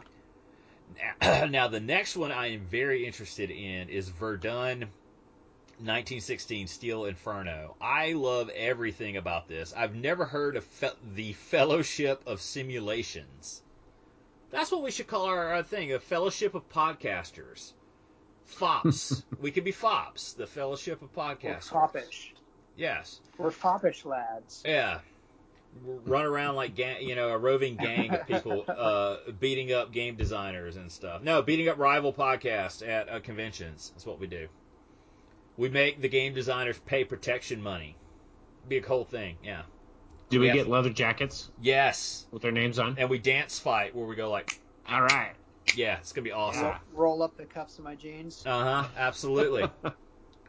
So anyway, very interested in this because it has this nice neoprene map, which when I first looked at it, I was like, is that cloth? Oh my gosh, I'm sold. And it uses those cool blocks that make me think like I'm in a 1800s like wargaming college. Anytime you push around like, the little blocks. Oh yeah, you need a long stick. Yes, I need a long stick and go, and a snifter of brandy as I go over and go, yes, try to get, how do you like that, Pierre? And so, yeah, I'm very interested in this. It's going to hit Kickstarter 2 days ago. What? I don't know. Has this gone out? Hold on while we live Google this. We should really put this show out on Twitch while we do it. Well, actually, I would, but it would probably crash or something stupid. But yeah, oh, come on. They're already way over too. Yeah, people would. Yeah, Did you find it? Yeah. Oh yeah, here it is. Verdun Steel Inferno. Oh shit, it's So like in this not. looks like the same artwork as the Grizzled. Yeah, it actually kind of reminds me of dadgummit, that little French guy cartoon that's been around. Tintin. Looks like Tintin. So let's see how much. It's not in real money. It's got those euros on there. Sacre bleu! It is 69 euros, which is Now about. you can get them. I think you can Nice. convert it to American money. It's they Yes. want 75.92 and they've got 33,859 with 21 days to go. They're way over. Yeah, they So if are you way want over. it, it's a done deal. Yep. See what their stretch goals are. Are there any? Okay, you do that. I'm gonna look and see what's the craziest thing on here. Oh man, the early bird would have been cool. It's $64. Okay. It's just the retailer, the one for 400 that gets you 10 copies of it. You although Stretch goal or a for solo bot. for 184 you can get the limited edition, which it just, I mean, there's a signed poster. Oh, you get a T-shirt and a mouse pad. There you go, and a signed poster. If you really much need that. It is card driven, but I love the Battle of Verdun. Verdun, love it, and I highly recommend Alistair Horn's The Price of Glory, and I'll have that link to the show notes. Man, yeah, dadgum, this is going to be a really expensive month for me for Kickstarters, because there's this. The Core is going to be released by the next podcast we do, a 15 millimeter Kickstarter that I'm really into, and there was one more I wanted. I don't know. Oh yeah, the Italian Frogman one. Dang, it's gonna be expensive. But yeah, I'm liking this. I'm really liking the neoprene mat. Why do more companies not do neoprene mats? Probably expensive. Cost, yeah. Are they more expensive than, say, a mounted mat? I I mean, wonder. there's a premium price for mounted mats too, though. Nah, that's true. Although it seems like GMT is more and more games are coming out with just mounted mats now, which I like. I mean, it's if you're going to put plexi over it, which you pretty much have to do whether it's mounted map or regular, then it probably doesn't matter. But I kind of like the mounted. All right, so the next thing we have was, this is pretty big news in the miniature gaming world, is Warcaster. Privateer Press is finally coming out with a science fiction tabletop game. And yeah, this is a really big announcement. We've talked for, gosh, a whole year or more, just mentioning anecdotally that it's very hard to find a store that carries War Machine. Mm-hmm. People aren't playing it, and just the general concerns from the community that is playing it. And wow, now here's another game they're coming out with. We've also talked about they've put out one or two games that they've just kind of dropped and stopped supporting. And yeah, so here we are. Here we are with another game that will be kickstarted. And what we'll have linked in the show notes is the answers to your burning questions by Privateer Press that they posted a couple of days ago. This is kind of interesting. I'm kind of very interested in it. It's a sci-fi game. They are usually really good about rules and with their skirmish games, and all that is really nice. It's really tight. It's designed for competitive play. These figures look really good. And what they're talking about, where it's like 20 or 30 models per side, but only half of those will be on the table at any given time. It's kind of neat, but it's going to depend on cost. How much is this Kickstarter going to cost?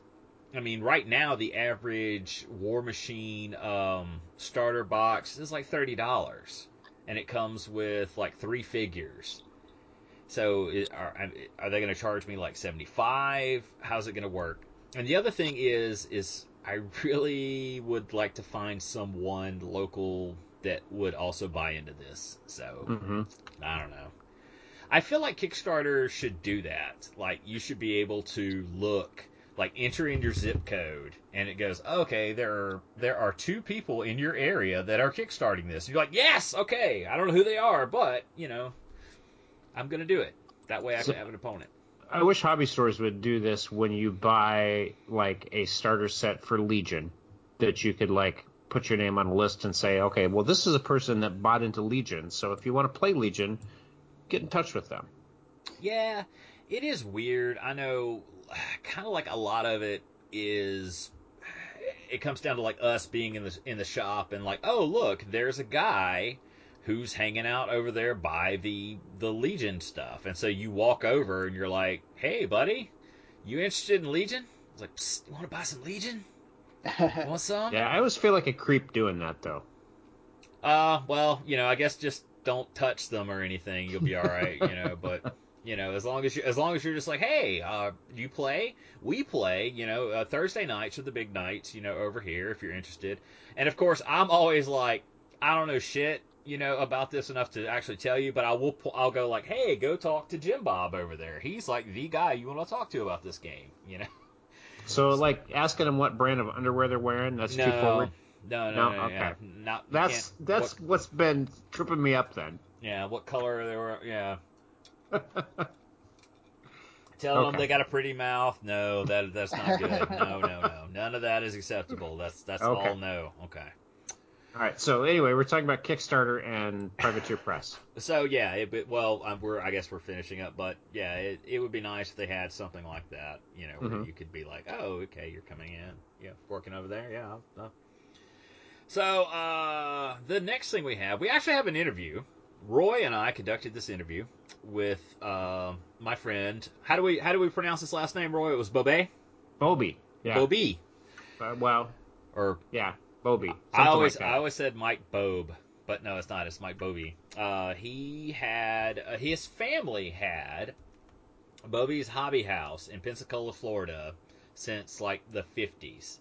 And he's recently had to close up his store. In this interview, he talks about, the history of the store and his thoughts on the industry and why the shop closed and all that. To me, it was really interesting, and I had been trying to get him on the show for a while when I heard he was closing to talk about it, and yeah, and so it's just kind of interesting to listen from an insider perspective, because I mean, you really never know, or generally don't know, like what your store is going through. If it's doing good, doing bad. Sometimes they'll tell you, but yeah, you never quite know what's going on behind the scenes. Plus, it's a very unique history of a store that was there for a long time. He talks about like early days of Dungeons and Dragons. He missed early Magic the Gathering, but he was there for the start of Flames of War, stuff like that. So anyway, so just take a listen. Here you go. All right, with us is Mike Bobby from Bobby's Hobby House in Pensacola, Florida. Boy, I'm gonna have to edit out that little thing, that And little I thought pause there. Bobby was going to be the hard one to pronounce. Yeah, I know. It's just messed me up. Which I've talked about on the show, wanting to get him on because it's this big historic shop and it is recently closed. So, tell us about the history of the shop, Mike. Well, we managed to keep going for 65 years. The shop itself actually goes back farther than that, and I'm not even sure how far. The history with my family starts in October 1954. My grandfather was retired out of the Navy on a medical discharge and was looking for something to occupy his time. Apparently, he was doing leather crafting at the time, and he was going into this shop in Brownsville, suburb of Pensacola. And Robbie Robertson, the fellow who owned it, was in the Navy still and had gotten orders to transfer out and convinced my grandfather to buy the whole shop. Oh wow. Oh wow. So he bought a hobby shop. What did it carry at that time? At the time, there was a little bit of some of the very preliminary radio control type stuff. Some of the balsa models. I think plastics were going at the time. There were some plastic models. They apparently did leathercraft. I think my grandmother added the art supplies. I think that was something that we added on. But we've done so many different things over the years. So, what is your first memory of the shop? For me, it was of course started long before I was around. My first memory, we came back to Pensacola when I was about 4, and my first job at the shop was bagging beads. As soon as I could count, I started being paid 2 cents a bag to bag beads. Sit there and count out, okay, this bag gets 25 beads, and we would sit there and slave away. And you were 4? I was probably a little older than that, but Okay. I'm not really sure. It was pretty young. Child labor laws don't apply to family. Yeah, you can get away with a lot. Those early childhood memories are they stick with you for sure. Absolutely. So was it like real? Were you like really cool in school to be the guy that your family had the hobby shop, so you had all the cool toys, I think it's more so now. At the time, there was some of that, but that wasn't the cool thing to do. Was to build models or do radio control or things like that. There were stages in school where people were into that kind of thing, and then other, when you got to middle school, high school, that was not the cool thing to do. So not necessarily. Did you have the kick-ass dioramas in school? I hate that it wasn't until years later they had all the history projects. Oh yeah. We didn't have those. Okay. I would have loved those. I had to find excuses. Like I did an English book report. I read Douglas Bader's autobiography and built a model of a Spitfire for my book report. I had to look for excuses to do things like that. That's cool, Okay. though. Do you remember like the rise of like Dungeons and Dragons? Absolutely. One of my best employees over the years, Bob Davison, was an amazing man. He and my parents went to art school together, took art classes together at Pensacola Junior College, and Bob started working for us. He probably worked for us briefly in the 60s, but I know he was working for us in the 70s when D&D came out, and he was really into it. Mm-hmm. And he's the reason we started carrying it at the store. That was the first time we got into gaming. So 76, I believe, when the first thing came out. Bob was always a miniature painter, and so the idea of all of these little miniature figurines coming out was wonderful. But he actually had my parents over for a D&D game to kind of show them what it was all about. My mom really got into it. She loved it. She thought it was great. My dad didn't have as much to do with magic and stuff, and he said, well, I pull out a nuclear hand grenade. He says, well, you can't have a nuclear hand grenade. Well, she can have a magic sword. I can have a nuclear hand grenade. Huh. But it was one of those things. It was a lot of fun. Did they have to deal with like the satanic panic at all? That again didn't hit for a couple of years. By the time that hit, we were mostly out of it. In those early days, we were really deeply into it. We were one of the first places, I think, in the area to do so. But by the probably early 80s, late 70s, early 80s, it had gained enough popularity that gaming stores started opening up. Bob left us and went to work at a gaming store in town. And it kind of started hitting everywhere, and it became a little too popular. I remember it as a kid for me, when everybody started basically cheating. Everybody started having these super high power, high level characters and indestructible people, and Munchkins. It really got away from the spirit of the game in a regard. And that was the first time we kind of started running into the unfortunate stereotype, smelly gamers. Oh. And it just kind of, sales were slacking off for a variety of reasons, and we got out of it. Bob wasn't there anymore to push it. and nobody else really knew it as well as he did. So we kind of got it out of it for a time. And that was, I think, during the period where you had all of the craziness with that. So is it upsetting when an employee like quits and becomes the competition? It's we've always had really good relationships with Bob. That was one of those. It was a great opportunity for him. Mm-hmm. And we've had that over the years with employees or customers. Most of the competition, heck, half the shops on the Gulf Coast started out as our customers. Oh, wow. They were, pretty much everybody around, because we've been around so long, got their start in our store. So, I'm sorry, go ahead. That's okay. Oh, I was looking at this article from the Pensacola News Journal, and there's a fellow by the name of Brandenburg. Is his last name? Will Brandenburg. And so he was a customer that then opened another store. Yes. I mean, is that? I guess I would be a little perturbed, maybe that. It's got its moments. I mean, okay. It's got its moments. Like I said, I understand the dream of having a hobby shop or a game store. Okay. Yeah. It's one of those things. I can't fault anybody who has that dream and wants to do it. It's unfortunate when it happens in your backyard and takes away from your customer base. That's that can't make you happy, but I can't fault him for what he's trying to do. All right. Okay. Yeah. Now, do you remember? I don't know if you guys would have handled it, but do you remember the rise of Magic: The Gathering? We were actually out of the gaming at that point. We didn't have anything to do with it at that point. We were, like I said, in the gaming part, we were into it in the late 70s when D&D first came out, up through probably about 1980, 81, somewhere in there. And then we actually didn't do gaming again for 25 years. Wow. We were always strongest in plastic models, model railroads, radio control, art supplies, craft supplies.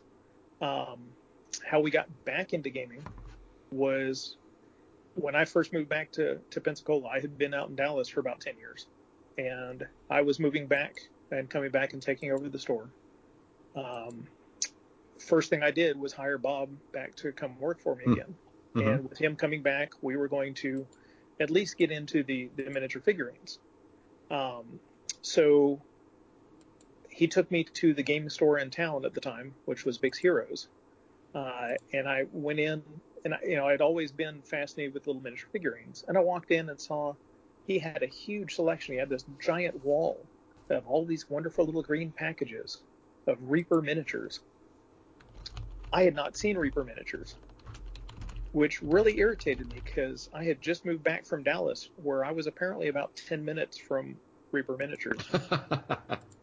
All the time I was out there, I didn't even know they existed. But I came back here, and like unfortunately happens to most game stores, Bix Heroes closed down. It's a tough business to make it in. And when he closed down, we wanted to pick up some of the slack there. So I went to the Gamma trade show looking for miniature figurine lines. Gamma didn't have much in the way of miniature figurine lines. There just wasn't much there. Reaper was about it. In fact, I'm not even sure that they had a display there at the time. I'm sorry, what era was this? This was in about 2003. Okay. Something like that, 2002, 2003. But I went and wandered around and talked to everybody in all the booths. And one of the wonderful thing about gaming trade shows is they all want to give you demo copies of their games.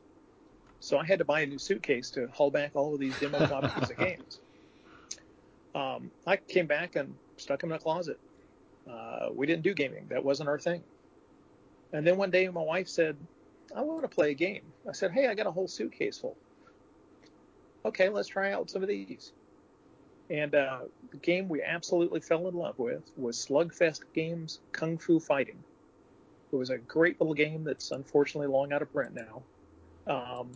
And we had a really good time with it. Then we had some friends over to play, and they really loved it. And they said, well, where can you get this? I said, well, I guess I'm going to have to start carrying games. Bobby's Hobby House. Yep. All right. So we got into the games and we started expanding it out from there.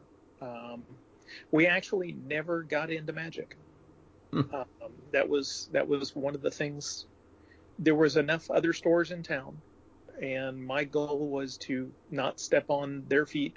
Again, there's a limited market for any of this. Mm-hmm. And my goal was to do the things they weren't doing well. Mm-hmm. So we were doing more in the miniatures, doing more in the board games because not many people were doing that. More in the historical board games because not many people were doing that. For years, we were kind of an anti-game workshop store because we didn't want to step on everybody else's toes doing that and try and fight the battle against everybody. Mm-hmm. So we did the things that no one else did, and that went well for a number of years. Oh, all right. What about like when board gaming got big? That board game renaissance started, what, about 10 years ago or so? Yeah, we were luckily in on the rise of that. Mm-hmm. That was about that time, that 10 or 15 years. I think the peak of where that really took off was when William Wheaton's tabletop came on board, and just tons and tons of people got into it. And that was a great ride. That was a lot of fun. Is there So, is there oh, sorry. no, go ahead. I was gonna say, is there any game that really took off in your store but didn't really go anywhere else? We were really strong in Flames of War. That was something that we were a fairly early adapter on.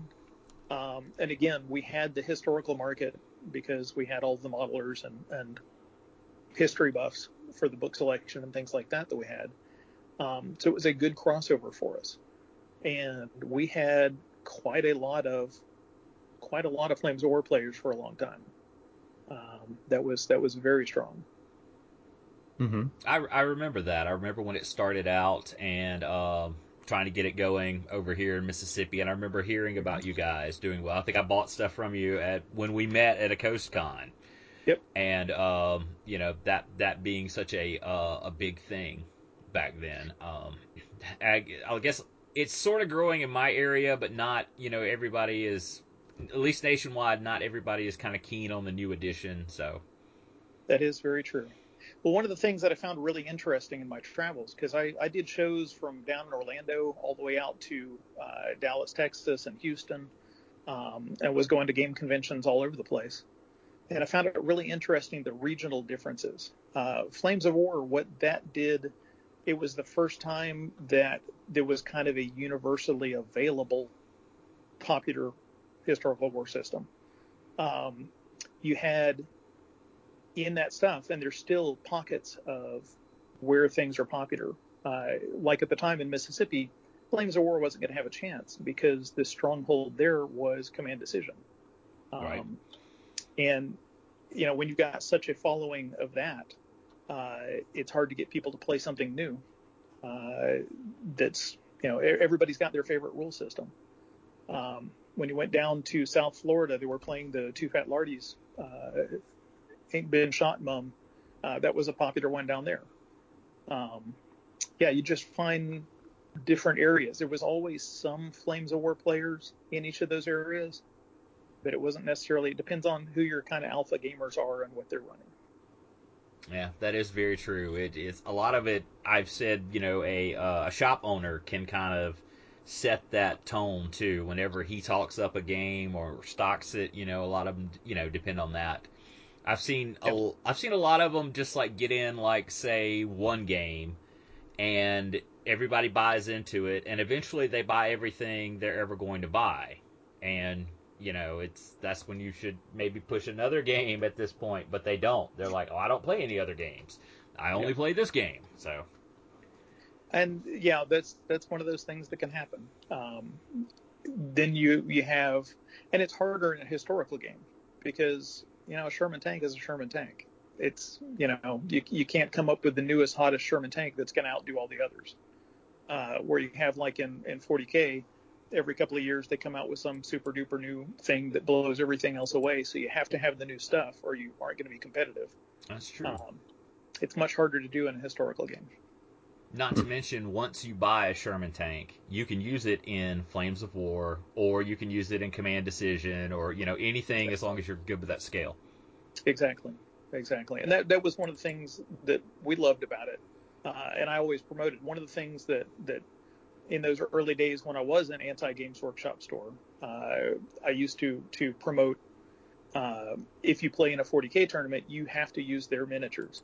If you play in a Flames of War tournament, well, hey, a Sherman is a Sherman. If you used the Zvezda kit or the whatever toy you found that's the right scale, as long as it's the right size, go for it. That is true. And they used, that Games Workshop line of thinking used to be back when they had official tournaments. And I was surprised even yesterday encountering it in a store. Like, a guy that's using this, he was using a Lord of the Rings elephant for a Chaos War Mammoth, because the War Mammoth is either out of print or really expensive. And he's like, yeah, it's an official Games Workshop model. And I'm like, dude, nobody cares about that anymore. The ITC is the only people doing tournaments, and they say you can do substitutes. No one cares. You don't have to do this anymore. But it has lightened up a lot, which is good. I think it's important. So, what was the last year like for you? It's been a bit of a downward spiral for a while. When I was doing that interview for the newspaper, the fellow who was doing the interview kind of brought up a point that I had not thought of. You were asking about the board gaming renaissance. Right. When that started off, we had tons of business because we were one of the only places that had all these neat new board games nobody had ever heard of. And we knew about the games. We could tell people about them, and it was great. So we had this huge boost in board gaming. And then board gaming got popular enough that everybody started carrying the board games. And then you had things like Target. Target, trying to compete with Amazon, went to all the game manufacturers and said, hey, make us an exclusive version of Catan, like Star Trek Catan. We'll help you get the license, but it's exclusive to us for a year. So when I found out Star Trek Catan, I was like, man, that's perfect for our audience. Oh, well, you can't get it. It's a Target exclusive. Oh. We kind of ran into this, like I was talking about with Dungeons & Dragons at the 70s. When we first got into it, we're the only ones doing it. It's great. And then all of a sudden it gets popular enough, it starts showing up everywhere. And you kind of start losing that exclusivity or that uniqueness to what you're doing. And there's so many different things over the years that have gone through that. You were talking about the kind of burnout level of I already own all the armies that I need. You definitely run into that in games. And we kind of were running into that in some stuff. Where Flames of War had been a really popular game for us, we kind of killed it with a early war escalation league. Early war is a frustrating time period to play. And the escalation league kind of had them playing the same game too much and getting frustrated with it. And all of our players kind of bailed out of Flames of War before the new edition even came out. Oh, man. They moved into playing Battle Group. And Battle Group, well, it's a wonderful set of rules. As a retailer, it was kind of crummy because instead of needing a whole platoon of tanks, now you needed one. And you already had a whole platoon, so you didn't need any more. So all the guys playing that already had pretty much everything they needed. So you kind of had a drop in sales there. Again, when more new shops open up and start dividing up the audience, that shrinks your pot. You've got all of the different stores carrying things. You've got all of the online sales. You've got everything else working against you. And sadly, in a lot of gaming is one of the few areas where there's young people doing it. All of the other areas are radio control, plastic models, model railroading.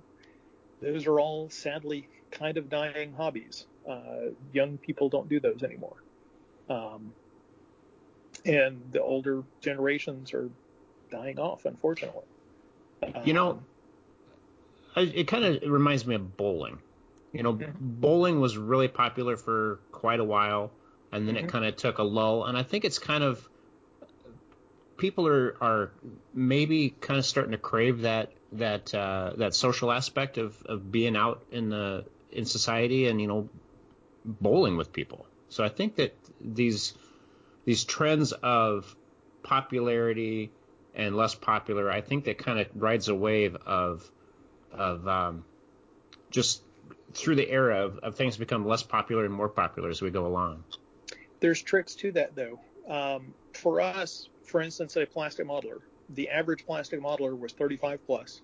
Mm-hmm. And there were people who had built models as a kid, and they were coming back to it because, we'd lose them when they got to about 16. They'd discover cars and girls and stuff like that. We'd lose them for years. Then they get married, have kids, and they start thinking, man, when I was a kid, I liked building models, and I think I want to do that again. And they come in, and there's all the nostalgia, and the model companies are really riding on that, re-releasing old kits in the original packaging and all this kind of stuff, trying to get those people back. Mm-hmm. But the problem is the kids today aren't building them, and that's been the case for some time. So when they get to an age, they don't come back to it because they never did it. Oh.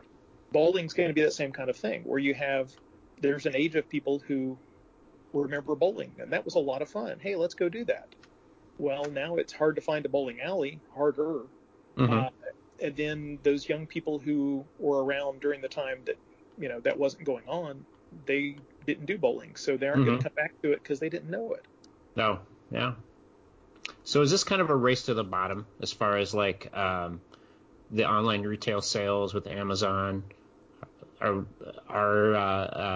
friendly local game stores, are they just going to disappear eventually? It's really hard to say.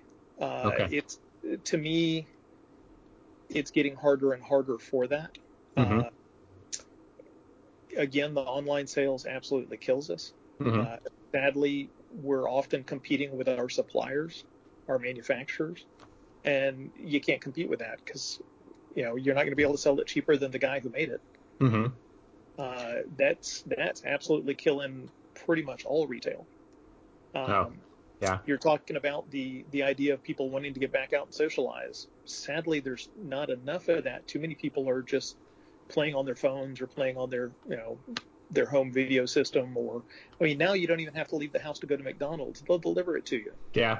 Why should anybody ever leave the house? Yeah. And now you have, one of the really intriguing things over the last year or two, we got into 3D printing. And 3D printing is an amazing thing.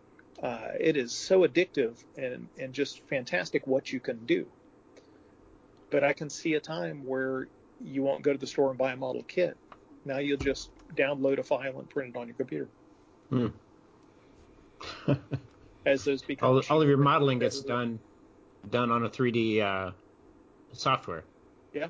Yeah. In fact, one of my guys who did my 3D printing was talking about a new printer that's just come out that prints not only in color, or I think it's Hero Forge is actually doing their custom figures. Oh yeah, that went crazy. It's a new Kickstarter. They're going to be doing painted figures. Yeah, and that's amazing. And again, we ran into that with when die-cast models got to be the big thing. I know I couldn't build a car model for anything because I couldn't do a gloss paint job to save my life. Why bother when you could just go buy for about the same amount, buy a beautifully done model, that's already ready to go. Just put it on your shelf. Mm-hmm. We lose the whole craftsman aspect of things. And nobody has that satisfaction of having done it themselves anymore. But now you have a model better than you could probably have done yourself, cheaper and easier. Yeah. Well, if you could have changed things, if you could go back in time 5 years, what would you change? That's an interesting question. Was there a trend you missed or something you got too involved in that you would have rather skipped? Just something like that.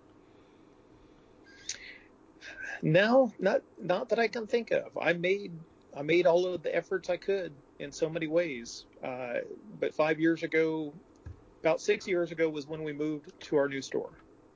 We've been in 3 locations in 65 years. We're down in the original store in Brownsville from 1954 to 1982. At 82, we moved up to W Street. where we were for the next 32 years. And 6 years ago, I had the option of staying there.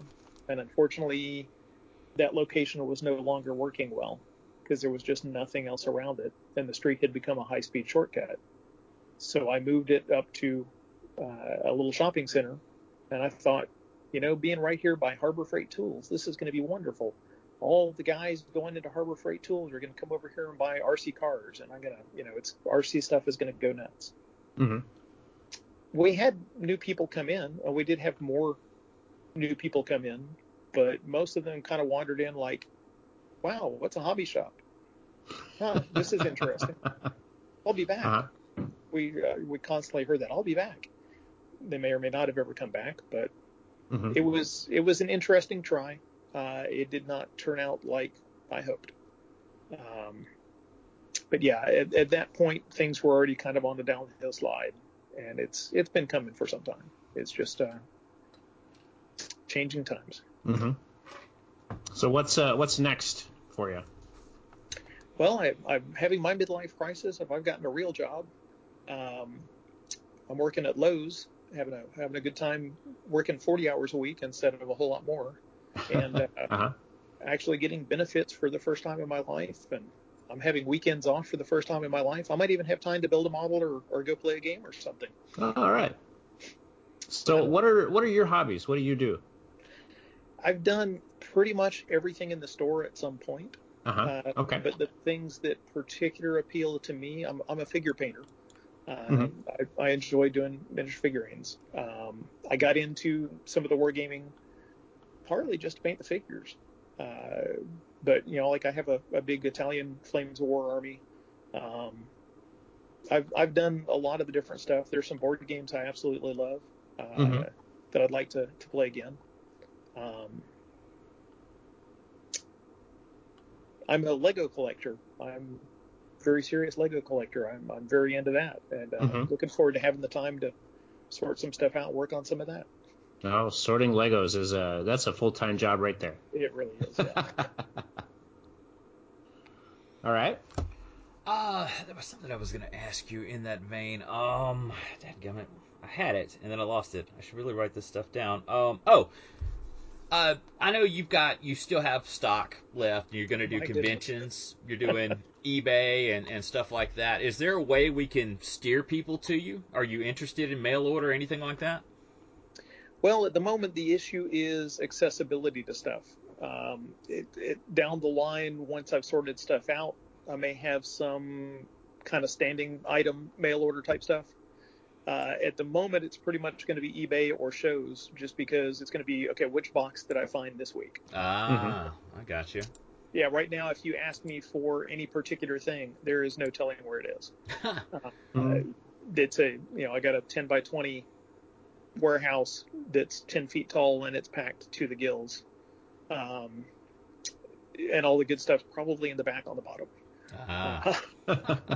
It's that kind of thing. But yeah, I'm kind of taking a break for a little bit, trying to do some stuff around the house, get some of the honey-do list of things that I've ignored for too long.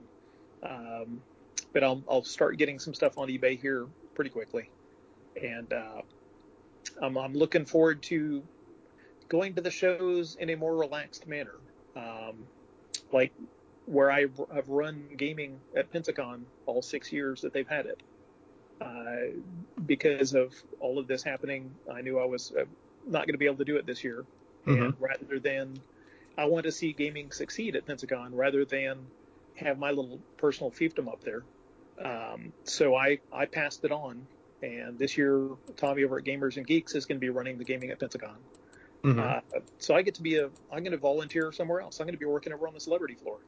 I get to see a different side of the convention. So that'll be fun.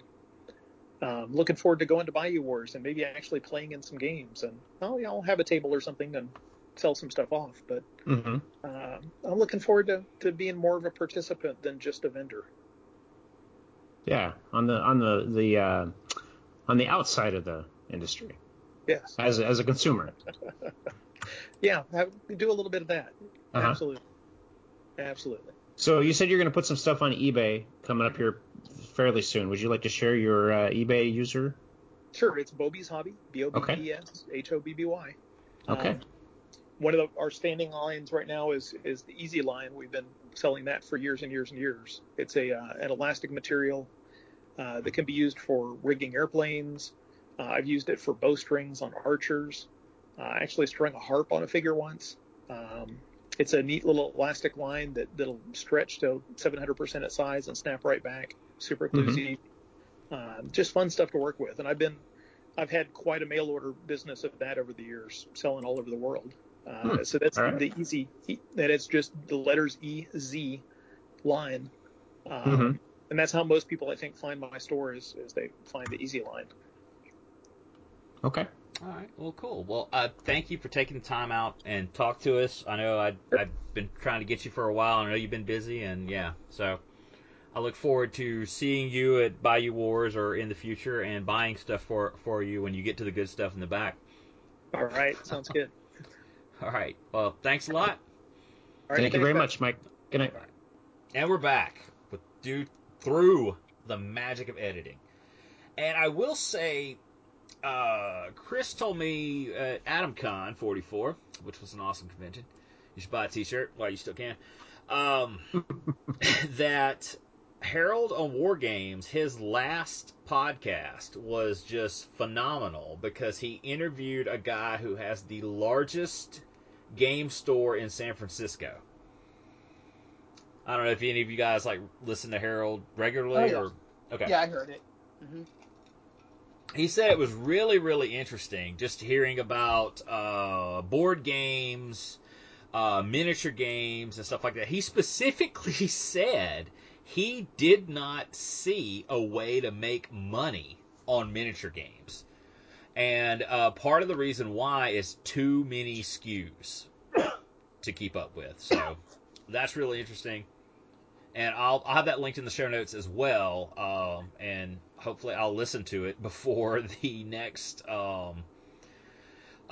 We can talk about it more. But yeah, were there any particular things jump out at you, Richard?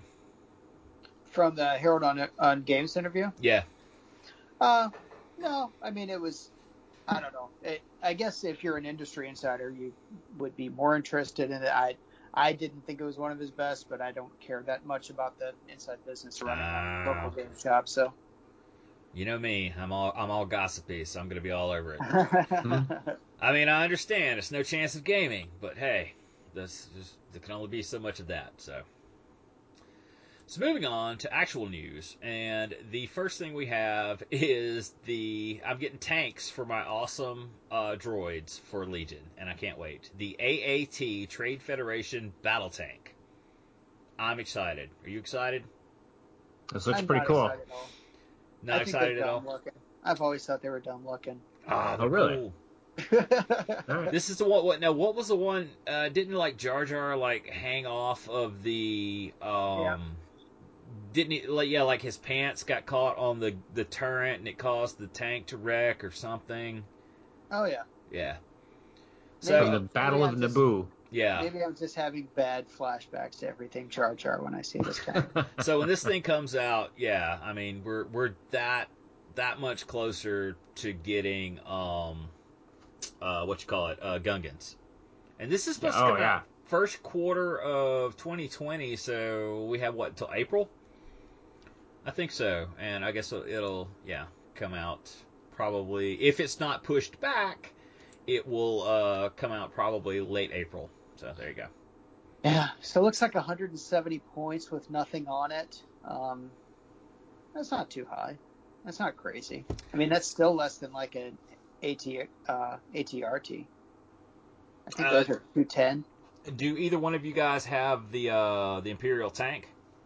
No, I don't have any vehicles at all. I got Tauntauns as close as I've got. Man, my local meta complains about Tauntauns like you would not believe. I So don't know good. why. Honestly, I think. Well, I'll tell you why. They're going to get nerfed. I think because everything they do, they get an extra token. So I mean, they can. If you play them right, they can get like 6 actions in a round. So. Oh wow. Yeah, because every time they move, they get a dodge token, and after they move, they can take a free attack. So you can't attack twice, but you could like move twice, get 2 dodge tokens, and attack. So yeah, Okay. but they're good. They're fun. The next thing we have, continuing to talk about Fantasy Flight, is Destiny is now gone away. It Yep. it's over, and they've been talking, for a while in the past month about that, about problems at either what is it? Is it Fantasy Flight or Asmodee that's having some shakeups? Because I know they're folding up. Fantasy Flight. They closed their RPG division. Yeah. They're closing Destiny. I mean, they're obviously still supporting X-Wing and Legion and I guess Armada as well. But I don't know. Have you guys ever played Destiny? There's a big contingent at my game store that plays it. Yeah. No, I have not. It's a fun game. It's interesting, but my problem was I just can't play a collectible game because I can't gamble on stuff. I can't go in and pay $100 hoping that I get the card that I want. Mm-hmm. I mean, if I can go into Legion and I can buy exactly what I want to get, and I mean maybe it's sold out, but if it's available, I know what's in the box. With Destiny, it's like Magic the Gathering or anything else, but I can't get into a game like that. It was hot for a minute at my local store. Yeah. And it was like really hot, and then nobody was playing it. However, it was still flying out the door, and people were like, the local shop owner was like, I assume people are just playing at home, and yeah, I don't know. And then I still see people playing it at Miniature Market all the time. So it's a popular game still. I wonder what's going to happen to the remaining inventory. Obviously, they won't do any new stuff, but there's still stuff out there. You know what I didn't like about it? The dice. Oh, really? Yeah. I like them. I just thought that was weird. It's like I can understand playing a card game, but yeah, I just didn't want to have that whole extra dice mechanic, whatever, but Yeah. There you go. So, continuing on this, like we said, we mentioned that they're folding up the RPG thing, which we had several big active groups for the Star Wars RPG. I don't know what's going to go on with that.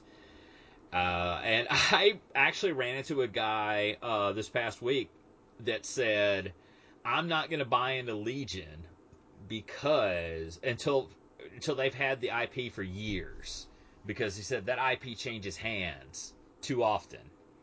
And I don't know so much about that, but whatever. It's just, yeah, just old gamers getting paranoid. I mean, because the only thing I remember, West End Games had it forever. Ever. They put out so many books for the RPG. But FFG's the Star Wars RPG has been around, 10 years, maybe more? It's been around a while. I think it's been around for haven't they rebooted it once? And didn't they do a second edition of it a couple of years ago? No, their RPG anyway. They've got 3 lines in their core system. Well, I guess they're closing them all down now. But there's basically there's the white, the black, and the red lines.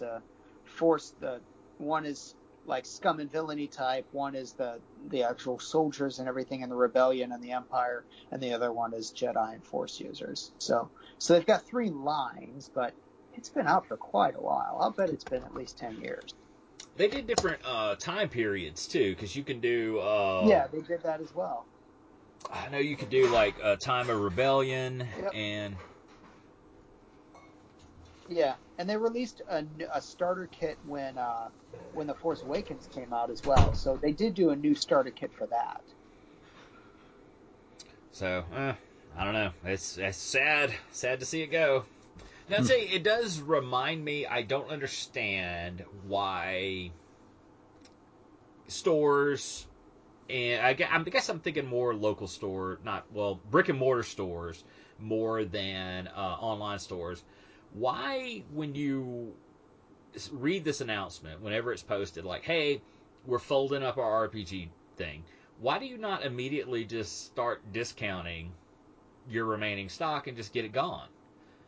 Well, I mean, it's still supply and demand, and I think actually a lot of people, I don't think a brick and mortar store is going to raise their prices, but a lot of people are trying to buy up stuff now because they're like, oh crap, this is going to be gone, and I'm still playing this game, so I want to get this before it's not available anymore. I guess so. Now I know, like, my local store has War Machine second edition starters still on the shelf. And now, granted, they come from the guy that had owned the store before then, but I just don't understand, like, why did you not clearance those out? Why are they not sitting on, like, a half price bin or whatever? Is a lot of them kind of get into just this idea of, hey, I'll just leave it up there, and if somebody wants it, they can come to me, and I'll be like, oh yeah, I'll make you a deal, blah blah blah. But yeah, anyway. So that guy that Harold on Games interviewed, that game store owner out in San Diego or wherever he is, he actually did briefly talk about that. He talked about basically how long a game needs to sit on the shelf before they start lowering the price, and I think he said it was something like, if it's been there 6 months and it's not moving, then they'll start dropping the price. Yeah, see, that makes sense to me. And he talked about, like, the fact that you're losing money if it sits there in your shop for, X amount of days, months, whatever it is. And yeah, I kind of agree with that. Like, to me, every store should have, like, a half price bin or a sale table or whatever. I get annoyed whenever I travel into, a new city. I seek out a shop. I'm only here for like 6 hours or a day or whatever.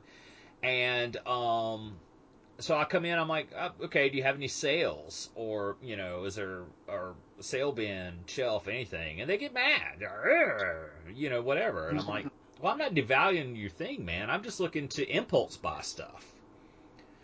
Because, I mean, if you have the same shit that my local store has, I'm going to buy it at my local store. So I'm just literally looking just to impulse buy. Or possibly, like, do you have a used section? It's like where I can get, like, oh, this is, Dragonlance D&D 2nd Edition. I'll pick this up because I used to own it. That kind of thing. So, anyway. So the next thing we had was continuing with our Fantasy Flight Games theme.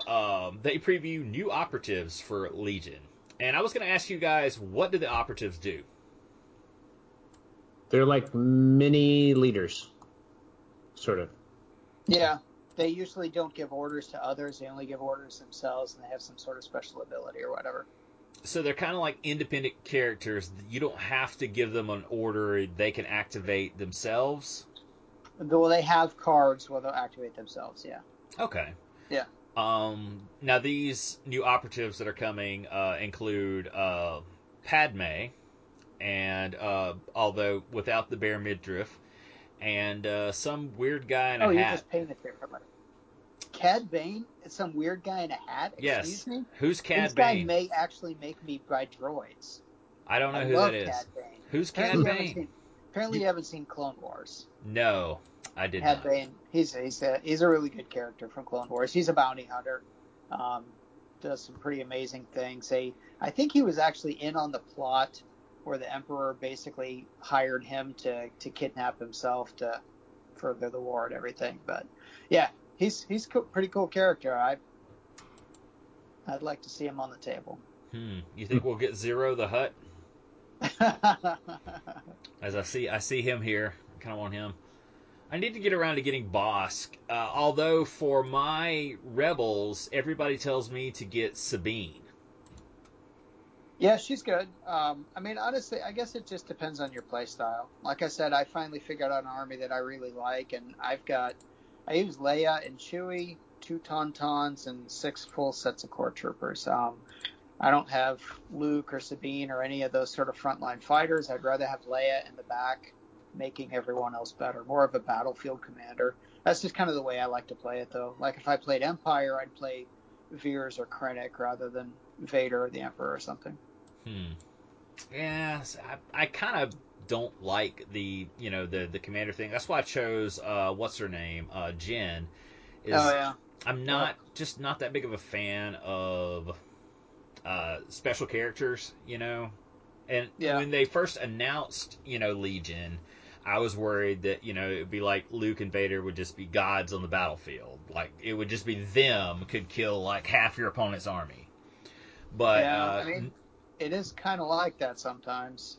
it can be, but I was impressed by, like, Luke died. In the first battle report I read, 6 stormtroopers killed him. Just shot him to pieces, and he died. And I was like, Yeah. oh, okay, the fact that that happens is really cool. That's possible was really cool. So the last Fantasy Flight thing we have is Asmodee has updated its parts replacement program. Essentially, it's stopping it, sort of. Used to be you could just write them and this was really, really big in the early Legion stuff. And sadly, like, I still have a snow speeder that has an incorrect thing, and so you could contact them and be like, hey, you sent me the wrong thing here. Can I get another one? And they would send it to you. Now they want you to return it to the store where you originally purchased it. Yeah, your friendly local gaming store is going to love this, and who will then have to turn around and request a replacement copy of the game or their distributor. That's terrible. So what it would be like for my local store, they would have to request a replacement from Alliance, their distributor, who would then turn around and request a replacement from Asmodee. So beyond the fact that it's going to annoy the piss out of them, and it's like another person like I have to chase, you could conceivably be have to keep calling. Hey, have you contacted them? What did they say? When are they sending it? Luke really needs his lightsaber. But beyond that, it's how long is it going to take? When it's literally it goes to my local store, to my distributor, to Asmodee. So yeah, I would presume that your FLGS is just gonna like exchange it for you, and then they're gonna deal with the waiting game. That is true. You would hope, but I guess it may not necessarily be that way. Maybe you don't have a good one, and they're like, well, I don't want to take this off my shelf because when am I going to get reimbursed for it? And, Right. yeah, I don't know. I just think this is bad all around. It's a stupid policy trying to just save literally pennies. It's not worth it, but whatever. They didn't ask me. And saving pennies for something that's their fault. That's true. That is very true. It's like, come on. Were people really like ripping them off by saying, no, I opened my Luke Skywalker and there was nothing in there. Nothing. Not a single thing. So, yeah, just air. And the air smelled bad. It made me sick. So, yeah, I don't know. Not like Rancor breath. Yes. But anyway. The next thing we had was Avalanche Press has put out a Panzer Grenadier online play webpage. So you can actually get over here and this will show you like what you need to do to play it on Vassal. If you're not familiar with Panzer Grenadier, this is, I don't know what you call these games. I hesitate to call them ASL clones, because I'm sure that makes them mad. But I'm sure they're listening to this. But Panzer Grenadier was the first game I ever saw that was like Advanced Squad Leader. And I actually bought it. I think Eastern Front was the first one I bought. And of course, you know me. It's like I need someone to show me how to play a stupid game because I'm a baby, I guess. I don't know. And so I never played it, but I owned it forever. And I recently, in a sale, bought another one of the starters for this, Eisenborn Ridge, because basically I eventually want to be able to play them all and be able to say, well, I played all these games that were like Advanced Squad Leader, and this is what I think. So I will say Panzer Grenadier also has a shitload of expansions, currently 65, so they're kind of way up there like Advanced Squad Leader. They've been out a long time. But I'll also say Avalanche Press has a pretty shitty reputation. They do. They have a really shitty reputation for, like, if you have an issue, a problem, or whatever, it's like, they'll take 9 months to answer an email if you get answered at all. That kind of thing. And yeah, it's been a thing. I can't tell you how many sales they've had that they're like, this is the last time we'll ever do a sale this good. And I'm like, well, I think this is the 6th one I've seen, but whatever. So yeah, but Panzer Grenadier does have a really good, really nice, friendly player base. And there's actually some in Alabama, close by me, that I was hoping would come over to Dallas, and I would try to get in a game. And yeah, so that's it. You can play this on Vassal here, and this will be linked in the show notes. Show you all how to do it, and there you go. I tell you, I'm looking for for a game that actually just embraces Tabletop Simulator, that just skips Vassal completely. Like, no, we're going where all the cool kids are going. We're going to Tabletop Simulator, and that's what we're doing. Yeah, I mean, I play a few on Tabletop Simulator since my daughter, she's at college now, so we've been playing somewhat regularly. We play Star Wars Legion. There's a couple other games we've played on Tabletop Simulator before. Some of the scripted modules are really good. Well, I really need to do that. I need to look at it more, because the way you talk about like X-Wing and Legion being on there, and you make it sound really good until it crashes, and you have to reset everything. But yeah, I mean, it was frustrating, but the last time we got through a whole game without any problems. So yeah. Anyway, moving on to, I don't know if you guys follow old school role playing or old school Renaissance, whatever it's called. In the past couple weeks, there was a thing with the company Judges Guild. So what is the Judges Guild? Judges Guild is an IP. They made stuff for I know Dungeon Crawl Classics. Oh, okay. Among other things. They were kind of this old school role playing kind of thing, and anyway, it became one of those things that you would think in the year 2020 people would know better by now, and that is, like, if you represent a company, or you really shouldn't or can't actually take political views, especially extreme political views. And what this is the Judges Guild is owned by a guy named Robert Bledsaw II. And he was the son of one of the founders of the company. Anyway, people that were friends with him on Facebook, that's where all this happens, saw him post some pretty crazy stuff. Now, it's one thing to be very pro-Trump and whatever, to, like, on the libs or whatever. It's a whole other thing to be, like, incredibly racist, like this guy was. Talking about Jewish people, talking about black people, all this stuff. It's really, really racist. And so people started calling him out on it, and then he just doubled down on it, which caused a lot of companies, including who is it that has Dungeon Crawl Club? Goodman Games, to actually issue statements that were like, "Hey, look, we don't follow we don't believe what this guy's saying, and we are severing all whatever with him. We're no longer going to carry his products, and all this good stuff." And yeah, so there you go. I'm just you know how we talk about industry gossip here. So this happened, and yeah. So there you go. I hadn't heard about that at all.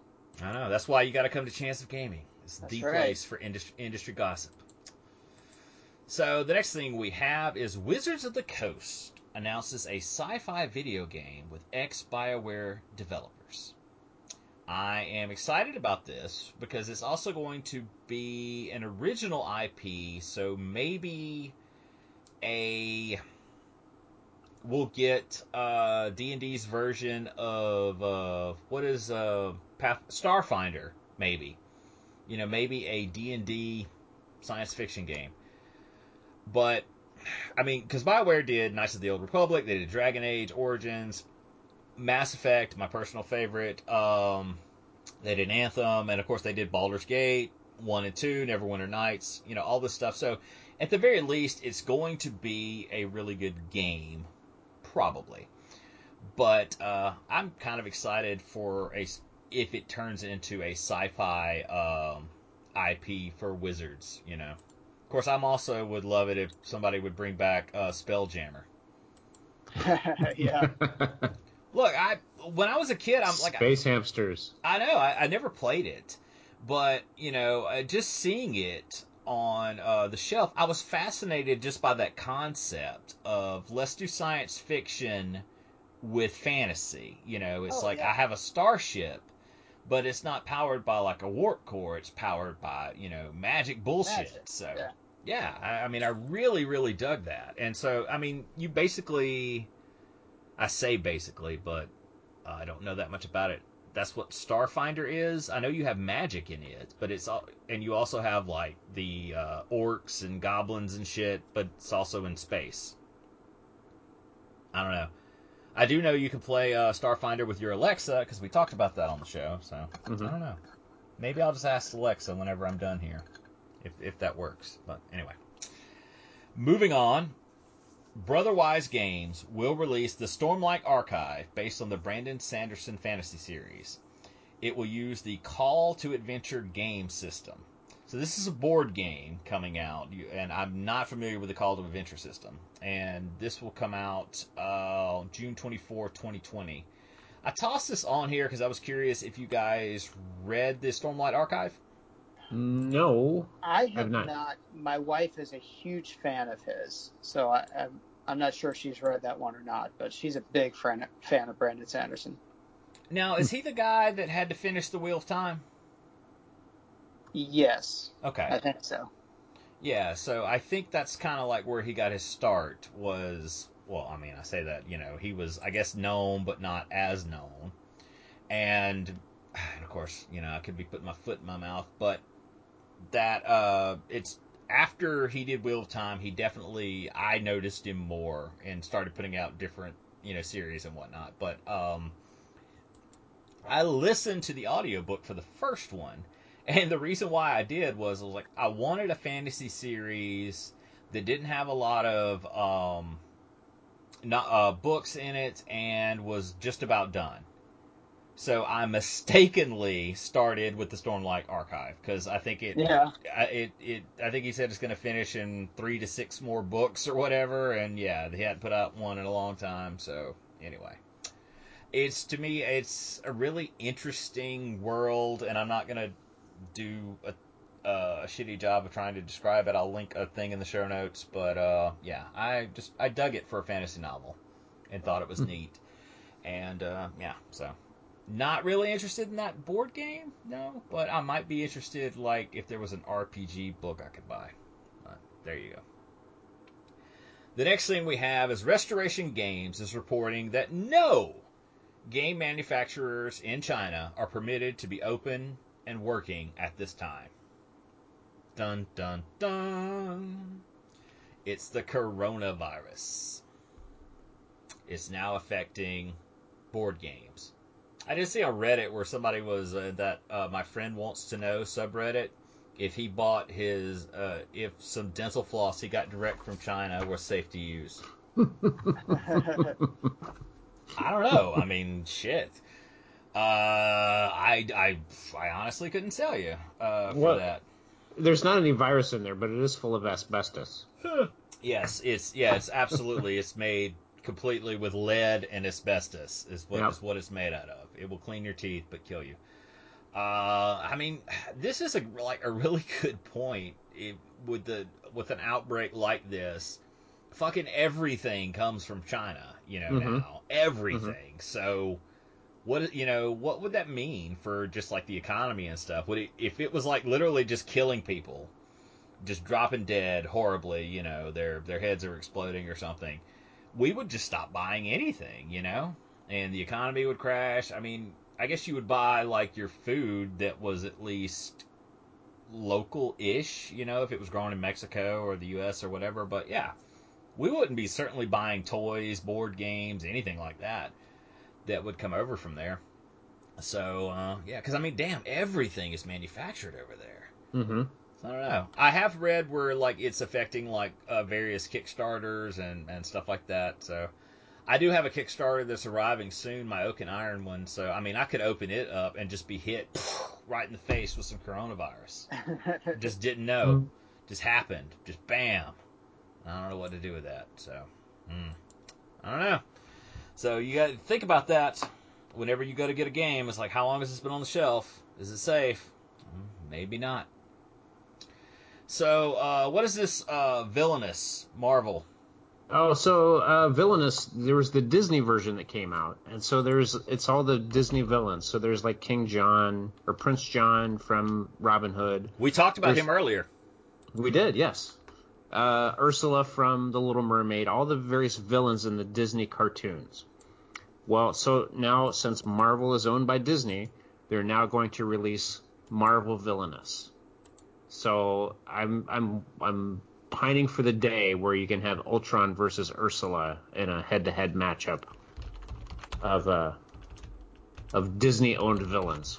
So anyway, yes, Marvel Villainous is coming out. So Villainous is a little card game where, yeah, you pit villains against each other. So did you like it? I do, yeah. It's been a while since I played it, and I presume it'll be compatible between the Marvel universe and the Disney cartoons. Hopefully. Yeah. Because, I mean, we have seen that with some other stuff, like with, you can do Harry Potter and the Golden Girls with the, whatchamacallit. Mm-hmm. So, yeah, I'm sure. The Dice Masters game, you can play different genres together. I think, can't you? Yeah, that sounds right. Usually stuff like that will. Anything you can get, like, multiple IPs in with. And, I don't know. Mm-hmm. So, wrapping up the show, I can't believe I forgot. We talked about, Altered Dementia, the sponsor, and all that stuff. But we have a GoFundMe. This is the one time out of year that I ask for help for domain and hosting costs. And yeah, so it's up there. We have $70 raised. And what I'm shooting for is $250. So you'll see me post it on Twitter or post it on the Facebook page that we hardly ever use. Although people occasionally message me on, which is really different, but yeah, I mean, that's what it's for. It just surprises me. So, yeah, there you go. It's we just want a few shekels for pennies a day. Pennies a day, you can help out a podcaster. For the price of a cup of coffee a day, you can help with the what was FOP, the Federation of Podcasters. Fellowship of Podcasters, yeah. Yes. You could help us out, keep us on the air. If you really like us, it'd be nice. So, there you go. So, I guess that's it for the show. We're glad that you listen, and we hope you continue to listen. You can always drop us a line at chanceofgaming@gmail.com, or find us, like I said, on Facebook or Twitter, and yeah, there you go. So, good night. Good night, everybody. Good night, everybody.